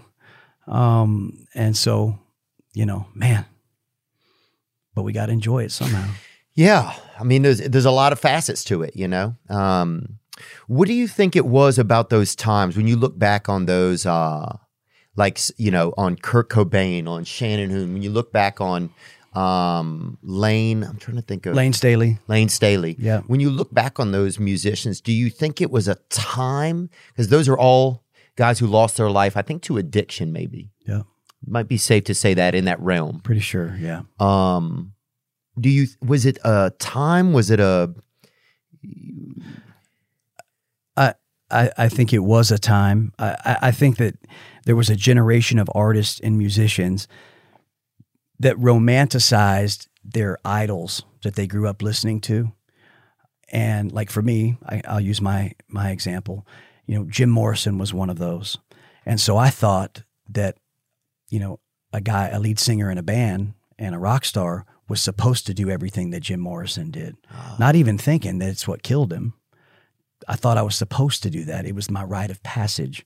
And so I can't say that that's what everyone else thought, but definitely the rock and roll lifestyle was something that I thought was just, you know, part of the job description, and had no foresight or knowledge that it could kill me. Mm. Yeah, I guess there is. There's that, well, I have to be like a rock star. What a fucking pressure. It sounds great. Right. Until you get there and have to do it. Right. And that's what I love about a lot of this generation of up and coming musicians and artists in all genres, is sobriety's cool. Yeah. Being responsible is cool. Showing up is cool. Being on time is cool. Yeah. Putting on a good show is cool. Yeah. You know, and so hopefully that's the impression that the next generation will see. And that's what I try to tell these young up and comers that I run into. But that's what I'm seeing on the streets. Yeah. In my business. Yeah. Same as in comedy. Yeah. You see a lot of great comedians are sober, or a lot of, you know, working comedians are sober. Right. I don't know how people could do it not being sober. Looking back, I don't know how I did it at times. You know, at the end, in order to get there, I couldn't do it had I been in some kind of, you know, pervasive active addiction. But at the end I was, and I look at that and I'm like, I don't know how I did it that last couple years, but I definitely didn't do it well. Yeah. yeah. Did you, were there any amends that you had to make? Like did you burn any bridges with friends? Did you have to go back and do that kind of stuff? 100%. Wow. Yeah. I mean, I think that's 100%. Powerful. Yeah. I mean, it's what you have to do to clear the wreckage of your past. It's what you have to do, I think, to move forward. You know, I just used recovery lingo. You get it. But to those that aren't in a recovery program or know the lingo, in order sometimes to move forward and grow as a human being, you do have to clear up the past, especially with the people that you've hurt. And also, I had to forgive and get rid of resentments. And like you were talking about, a couple of them took a long time. I mean, I'm not going to name a couple, but a couple of them just resolved like during COVID. Wow. You know? And I almost I don't want to thank COVID for happening, but it sure did push me into a deeper spiritual journey and a deeper place of self-awareness and growth than I would have been had it not happened. And it definitely allowed me to have the time and the space, mentally and emotionally, to resolve some of those resentments that I just could not let go of. Wow. You know? It's funny you say that. I didn't really realize that for myself. I kind of hit a couple years ago. I kind of had burnout. I've been working so hard, and also I'd had a lot of stuff from my childhood that I'd never dealt with, and it was that stuff will find a way out of you. 100%. It will find a way to this. I mean, it is like a champagne, and those bubbles will find their way to the top. 100%. And it was killing me. Yep. It was killing me. I mean, I was miserable. I remember sitting in my garage, thinking that this might kill me because I can't handle how I feel. I can't stand myself, and I'm addicted to and I'm all I think about at the same time. Right. And so it just felt, it's not a poor me story. It's just like that I didn't realize if it weren't for COVID, if I'd have been able to have some of those moments, Dude, you got to look at it like this. It's like a butterfly in a cocoon. You were cocooning, man, at a next stage in your life. Yeah. You know what I mean? And who knows what goes on in that cocoon, but that's what went on in your cocoon. And then you came out of it. Yeah. Now I feel like I'm slow. It's taking some time. It's taking a lot of work. It's taking connecting with other people. Yeah. So that's a big problem for me. Is it? A big problem for me is at my age, and just with how my life is developing friendships.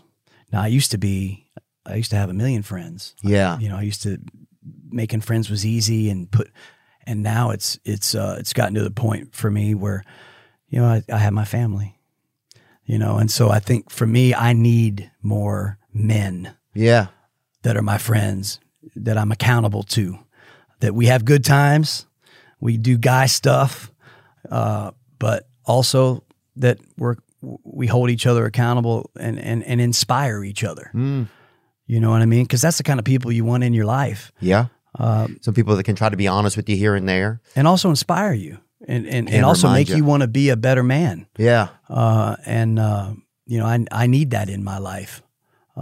And so we'll have to go do something, man. So you want to be friends? I don't know if that'll help. Yeah, look, I don't know if it'll help either one of us, but I think I think we can try. We can. Who sang that song "Better Man Can't Find"? That was Pearl Jam. Oh yeah. That was the band that every band that came out after Pearl Jam with a singer that had a semi-baritone voice got compared to. Hootie and the Blowfish. Was called a Pearl Jam ripoff. Really? Can you believe that? No, but if you go back and look at the articles, you'll find them. Wow. And they're nothing like Pearl Jam. What? Creed is nothing like Pearl Jam. Yeah. We're more of a metal-based band because of Mark Tremonti's influences and what he brought to the table musically than we ever were. But because of the tone and the timbre, you get the comparisons. And hey, what an honor! What an incredible band. Yeah. What an incredible band, and a band that's really lived on and stood the test of time, and still selling out arenas and stadiums today, man. What was like a big influence to you, maybe growing up? Yeah, musically. Yeah, The biggest influence on me musically was U2. Yeah. In the way that I approached how a band should be, and also how I approached my songs and how I wanted to make people feel. Because I remember there was like a 2 or 3 year period in my life where I could not get the Joshua Tree out of my cassette deck in my Datsun B210 mustard yellow with honeycomb rims. Yeah, it was rad, dude. 1973, baby. That thing comes with an erection, bro. That thing is fire. It was fire. Oh, that's awesome. And I went down and got a Mac stereo from Radio Shack. Oh, Radio Shack, bro. Yeah.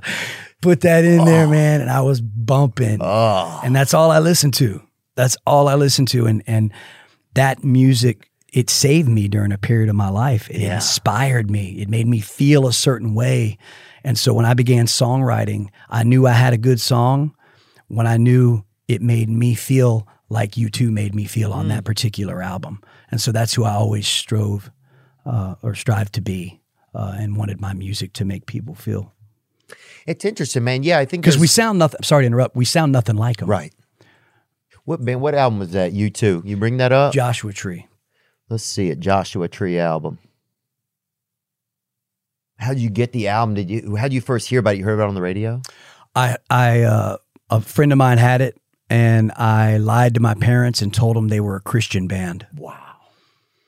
You snuck it in. I snuck it in, man. Oh yeah. And if And you where listen, would you listen and if, to and if that? you listen to the lyrics on that record, you could convince your parents that they were a Christian band if you played them certain snippets here and there. In God's Country, there's one There song you go, right right there. That might there. convince Hey. them. And but that album is probably, in my opinion, one of the greatest albums ever written. I gotta listen to this, man. And check it out if you haven't heard it. I found a cassette tape. I was working in Arizona. I found a cassette tape. It was the Beatles' Abbey Road, right? Ooh. And I'd never heard the Beatles. Like, I didn't know. My mother, I think, would sometimes listen to some, my mother would spank us and then make us clean the house and listen to Bryan Adams and make us sing the songs while she did Bryan it. Adams. Everything I do. Oh, I love that song, man. One of us is still that made me cry dude. when I saw the movie. Oh, really? I haven't seen the movie. The Robin Hood movie. When yeah. that with, song with Kevin Costner. Oh, with Kevin Costner. When it comes yeah. in that moment after you've watched the whole movie, dude, your eyes have to water right there. Like your Yeah, exactly. love. Exactly. I would just be scrubbing Comet on the kitchen floor. And you wanted to fall in love just like dude, that, just didn't you? Fucking huffing Windex and no other. Or fucking my sister getting beaten in the kitchen. Oh, I feel you. Everything I do. I feel you. God. And I we used feel to you. listen to the Traveling Wilburys she would play. Mhm. And she would play what else? One more album that she would play. Muddy Waters. Muddy Waters. That's a diverse collection. It was good. She It was played good. Yeah, she had some taste. She did have some taste, man. She did. And I remember, but I found the Abbey Road cassette tape one time when I was working in Arizona, and I put it in my player. And I would know exactly how long my cigarette would last through a certain amount of songs. Wow. How long it would take me to drive from one place to another place. I would Wow. play those That's some songs. serious OCD right Yeah, I there. was dialed in, Yeah, you were dude. dialed in, man. Fuck, you it were was on good. point. Yeah, I loved that.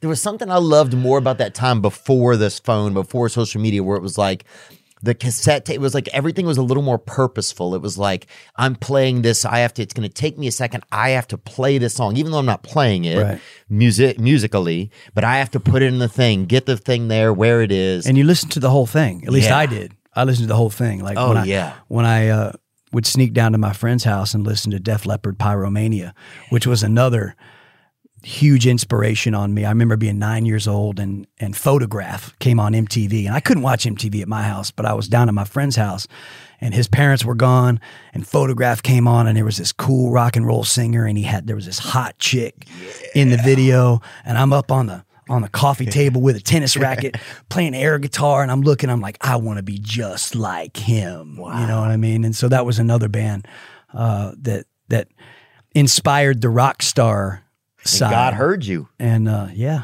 That crazy. yeah, man. It's Hey, crazy sometimes the things we speak out Yep. that you don't know if the universe is listening. Yeah, man. It is. We got to be careful what we say I know. because it may come true. I know, You know, I mean, spooky. the greatest. I think the number one thing that changed my life is I was so bad in school, in elementary school, that Were they you? they didn't know what to do with me. So they pulled me out of class, and my desk. Damn, in elementary, yeah, it's not even that hard. I know. My desk was in the principal's office because I spent so much time there. They just put a desk in there, so that's where I went every day. And so the music teacher comes in the office, and my birth name is Anthony. And so she said, "Anthony, what are you doing in here?" And I was like, "Well, this is where I have to come to school." And she was, "Really? Why?" And I was like, "Because I cut Jenny's ponytail off with scissors." And because I did. I don't know why I did. I just did. And You needed a trim. And I like to stand up on my desk and dance when the teacher would turn her back. Oh, you like to act out. Yeah. And, and I guess I prevented others from learning. Yeah. And so she came in and she said, "Hey, I want you to come to the gym after school. And I want to see are you interested in being in chorus?" And I said, "Well, I can sing and I started singing to her all the songs that were ever on the radio, like Phil Collins was really big when I was in elementary school. Yeah. I remember riding on the bus and that song was playing and I was just like, yeah, and I'd be singing it at the top of my lungs, and whatever was on the radio, I could mimic. Oh, I see. And I would mimic. And so I had kind of a sense of pride in how I could sing. And so when she brought that up, I was like, yeah, absolutely, I'll come. And so I went to the gym after school and tried out, and she was like, "Well, I like how you sing." And she gave me my first solo when I was 9 years old at the school play was "Yesterday" by the Beatles. And I sang that song, and the crowd cheered. And I believe that was the beginning of the calling being manifest into my life, and I owe it all to that music teacher who asked me what I was doing in the principal's office every day. Wish I could find her. Yeah, that's interesting, man. It's interesting how the little way, the avenue that it comes to the surface, you know? Well, it's weird. It's like it's all scripted out. You know, who was I talking to the other day? They said that life, it's already been written and we're just living it out. I wonder sometimes. Kind of crazy. I wonder sometimes. It's wild to think. I know whenever you and I had spoken on the phone before you came in the other day, just, to make sure each other were human beings. Right. And you had talked about just kind of some wild experiences at church, just some of that church vibe growing up. Yeah. What was some of that like? I just want to go into a little bit of that, just so I have a little bit of a concept of what that, what the tangible world of that. I had some very, very strange experiences. Because this is down in Florida now. This is down in Florida, Yeah. man. This is where the Lord goes on vacation sometimes. Oh, absolutely. Yeah. Jesus is there right now. Yeah. He's riding rides at Disney World. Yeah, I'm sure he is, dude. Come to me, all the children. But, they were speaking in tongues. Yeah. There was prophesying. Benny Hinn? Yeah. Okay, we went to his church. Really? He prophesied over me when I was like 9 years old. I'll never forget it. I'm trying to find the tape because I know that they filmed. Yeah, there's got to be one, huh? They filmed his whatever, but my parents visited his church. And this is strange. This is a crazy story. He called everybody forward, all the kids. And, he was doing his deal where he walks by and touches your head and you fall down. Mm-hmm. Bring a picture up of Benny Hinn there, Daddy. Yeah, bring him up. Let's see this man. I remember my dad used to drink and watch him. There he is. There's a man, boy. And I think I've shared this story maybe one or two times. Oh, we got that dime. Or maybe I wrote about it in my first book. What was the book called this one? It's called Sinner's Creed. Okay. Now it was a little censored because it was with a Christian publisher. A lot censored. Mm-hmm. A lot of stuff But so I went forward because all the kids went forward, Mm-hmm. and I was determined that this man was not going to push me down because I was convinced that that's what he was doing. And so I was standing right next to a pew, and I had my left arm on the pew, and I positioned my back foot. Like where I was bracing myself. There ain't no way I'm falling down. And man, everyone's dropping. And he gets up to me and he stops. No lie. And he says, this young man's going to affect millions of people's lives. And then started speaking in tongues and did his hand like that. And I fell right to the floor. No way. Yep. I'll never forget how I felt too. I felt like when I woke up, tears were coming down my face. And I felt like I had just rinsed my insides out with Listerine or Scope. That's how my insides felt. Wow. I'll never forget it. And it's a true story, man. And I'm telling you, man, I tried so I don't know how he does it, or, they call it the Spirit of God. But it happened, and it happened that day, and I felt it. So I had experiences like that, right, happen to me as a child. Did you believe that it? Did you believe that it had an effect on any of your? Did you believe that you remembered that over time, or that part? Absolutely. Wow. Absolutely. Powerful. I think it affected my ego, and I think it was a part of somewhere back there, a part of my drive, because I believed when I met Mark and we started the band, you were not convincing me that we weren't going to be the biggest rock band in the world. I knew it. I already knew it. Right.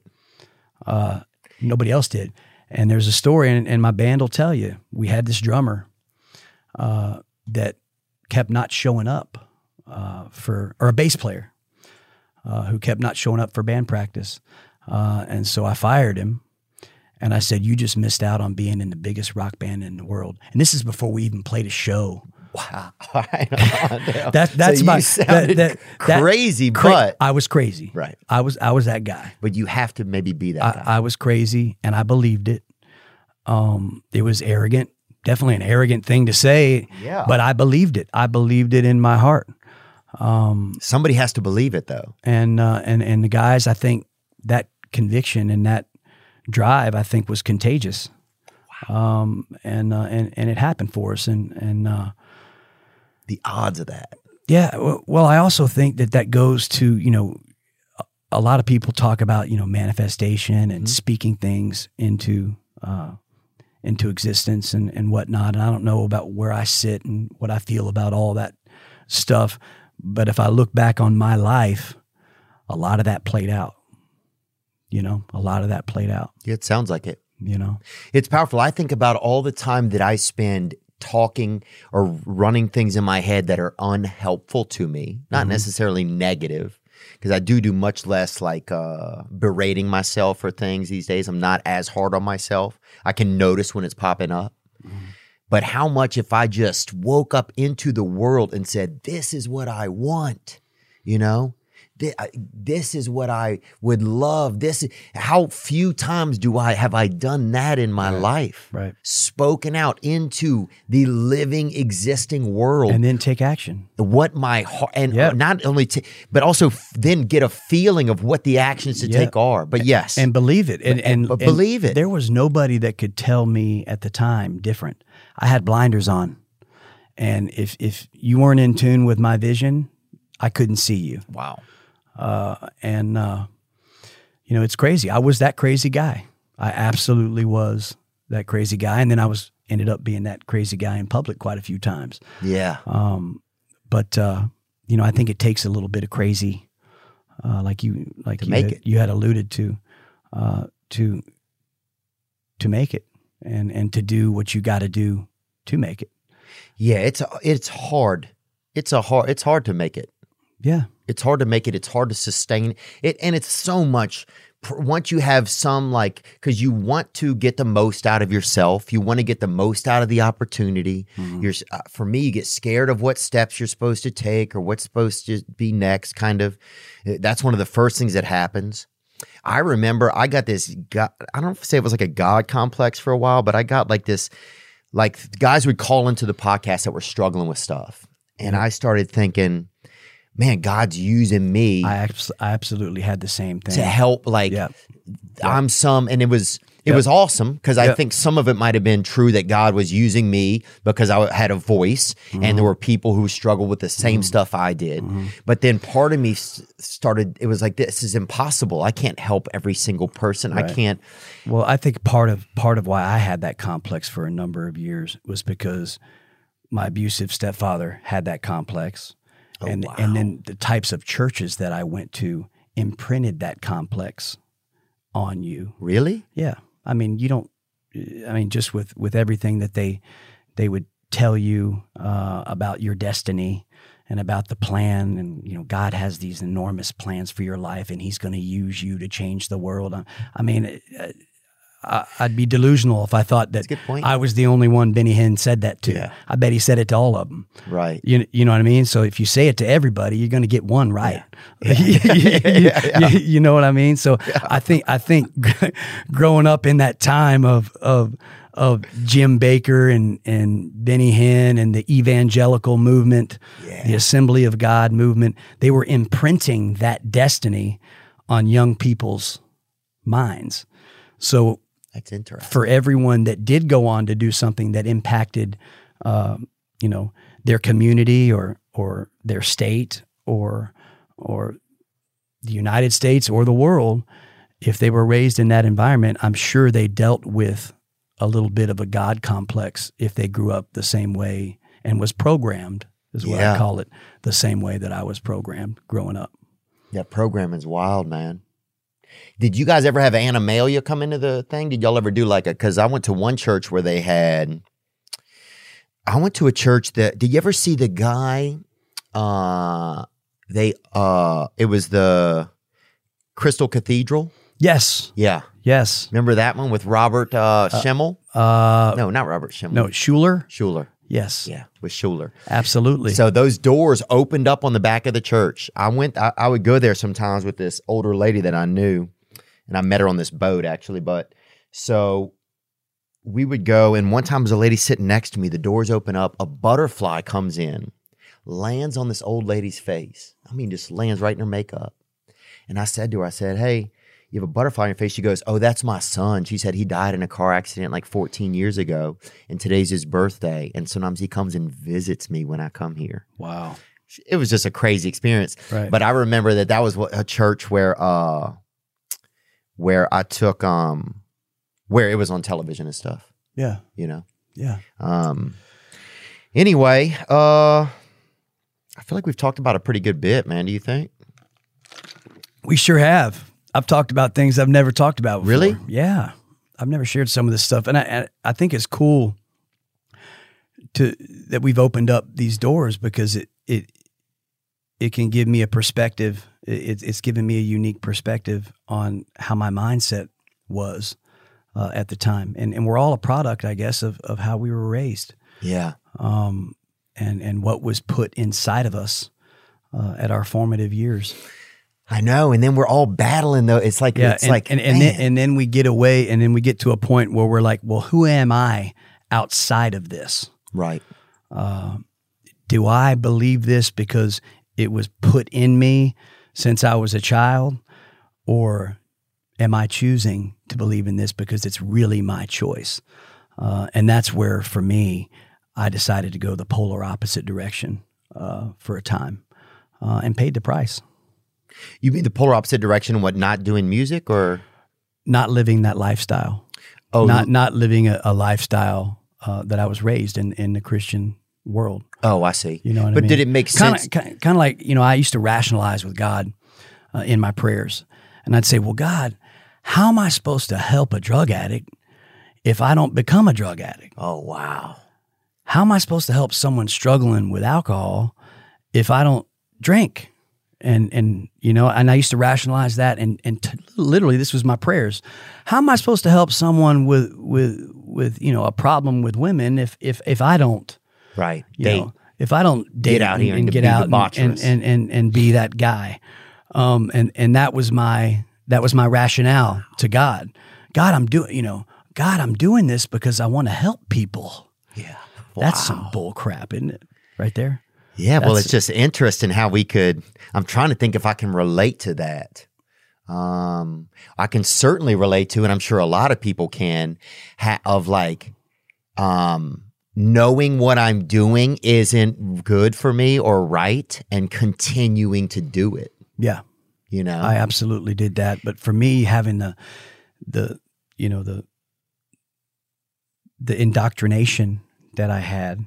How can I do this if I don't have the experience, God? Right. Wow, that's interesting. Right. And I used to use the reference of Solomon in the Bible in my prayers with God. I was what did like, Solomon God, do? I was like, God, you made him the wisest man on the planet. And he went out and did everything against you and experienced everything under the sun, worship other gods, did every drug, did other religions and whatnot. And so I would use Bible stories. Oh, wow. That I had your own been told- reference to discuss with God? Right. Wow. As like, well, God, how am I supposed to do this?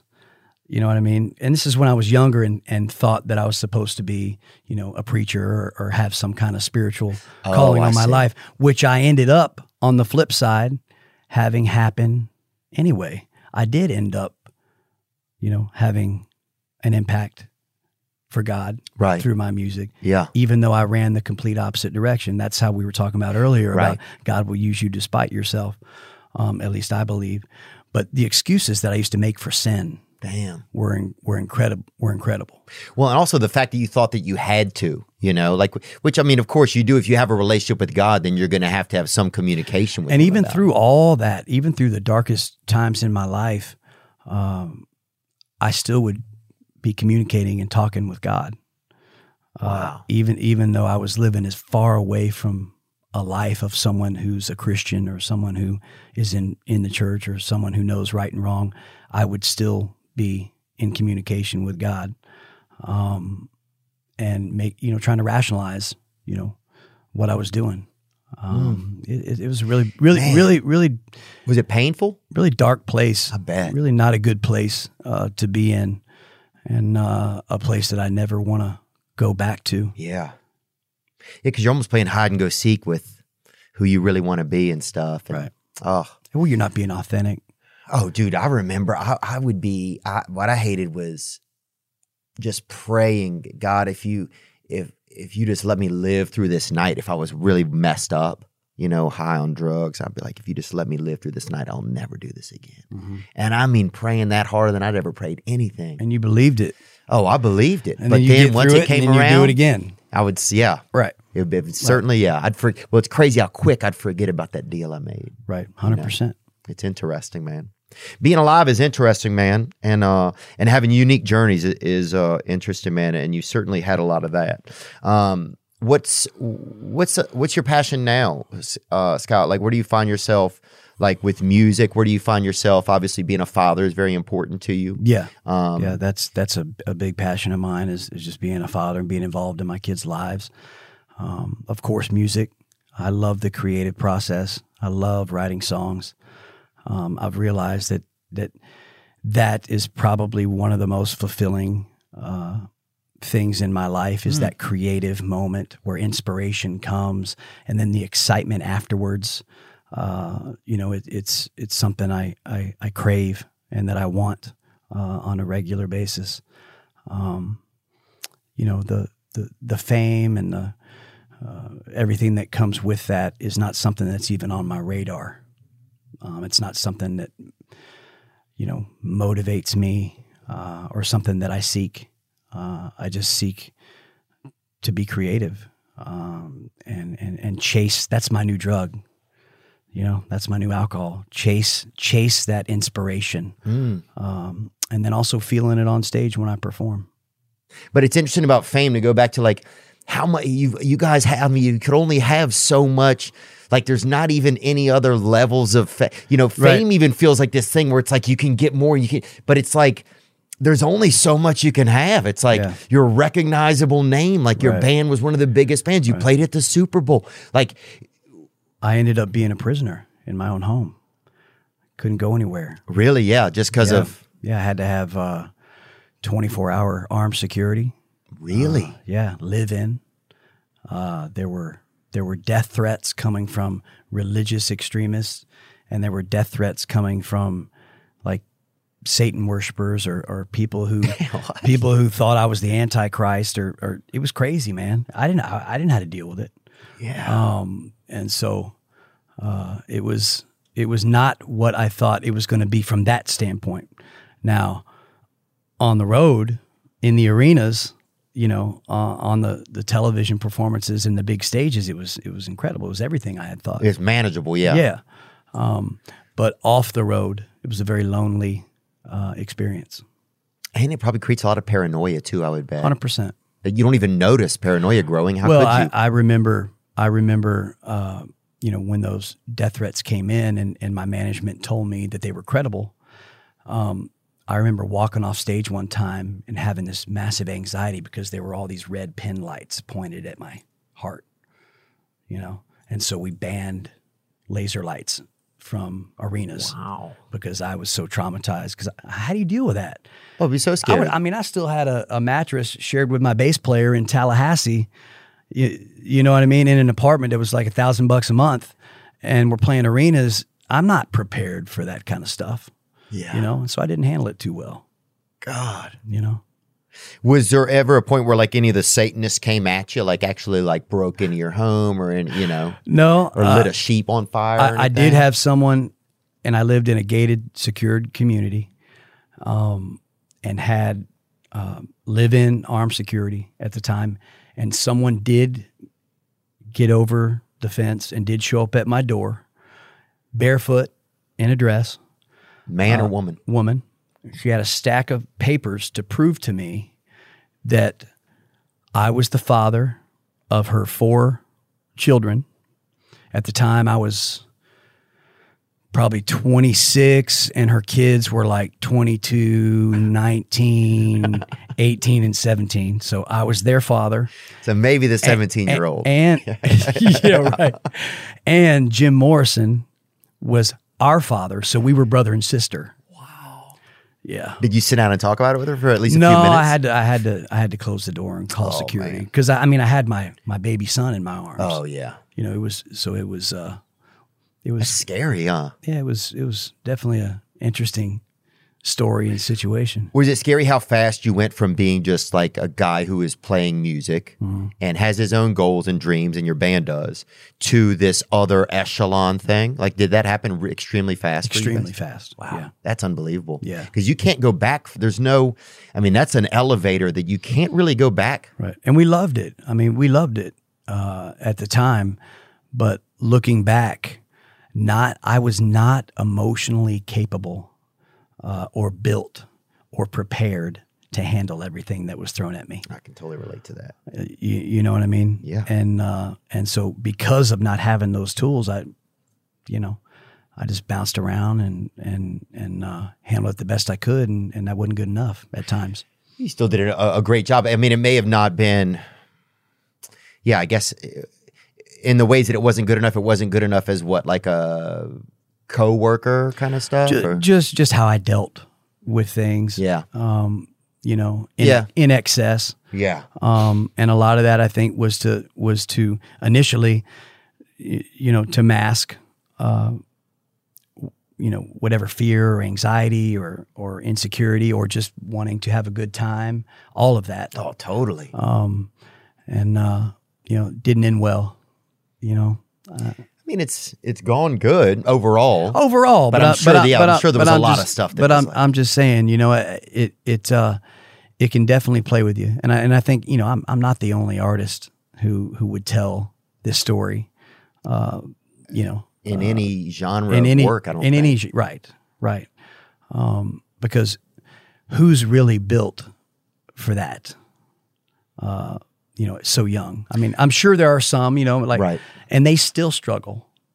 Well, especially not, I don't think guys like you and me, I think that probably have similar traumas from you being, when you say you're not emotionally built, that's totally what I can relate to. I still feel that way, man. Oh, today. yeah. I still feel like today that I'll look at other families and I'll look at other dads, and I'll be like, man, I'm still not where I need to be. Really? I'm still not, at least I feel that way about myself. I'm still not emotionally and maturity wise where I need to be and where I want to be.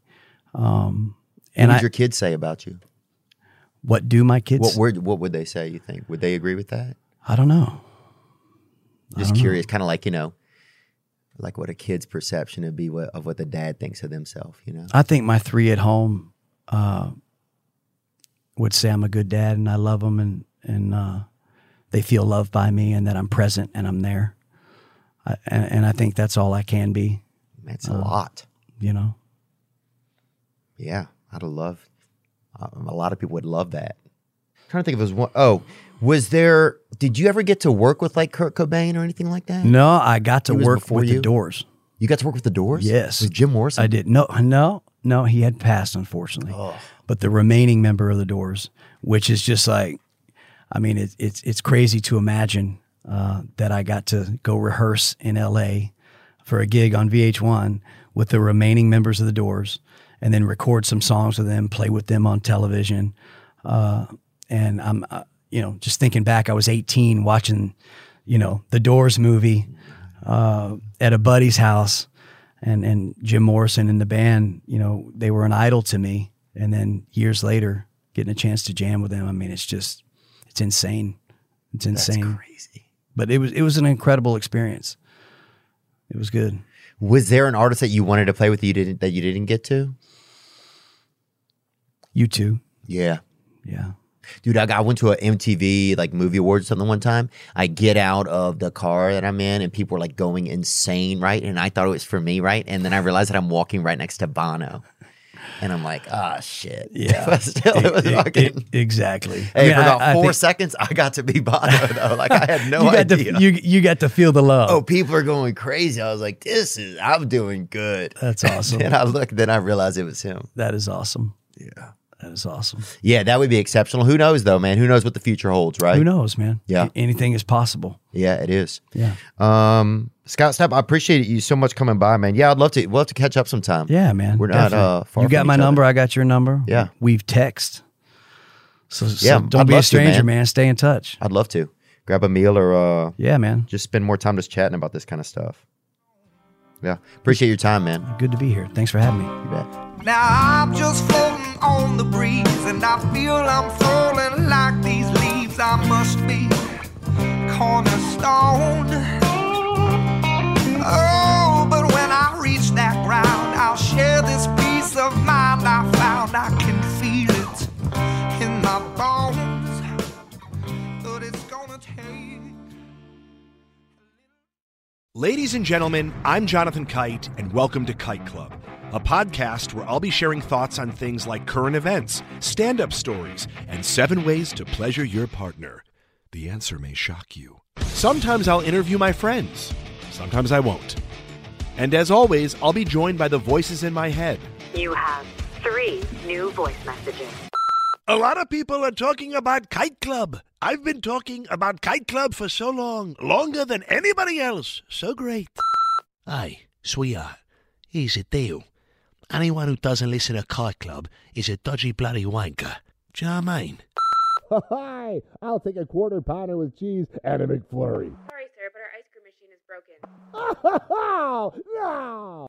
I think Tom Hanks just butt-dialed me. Anyway, first rule of Kite Club is tell everyone about Kite Club. Second rule of Kite Club is tell everyone about Kite Club. Third rule, like and subscribe wherever you listen to podcasts or watch us on YouTube, yeah? And yes, don't worry, my Brad Pitt impression will get better.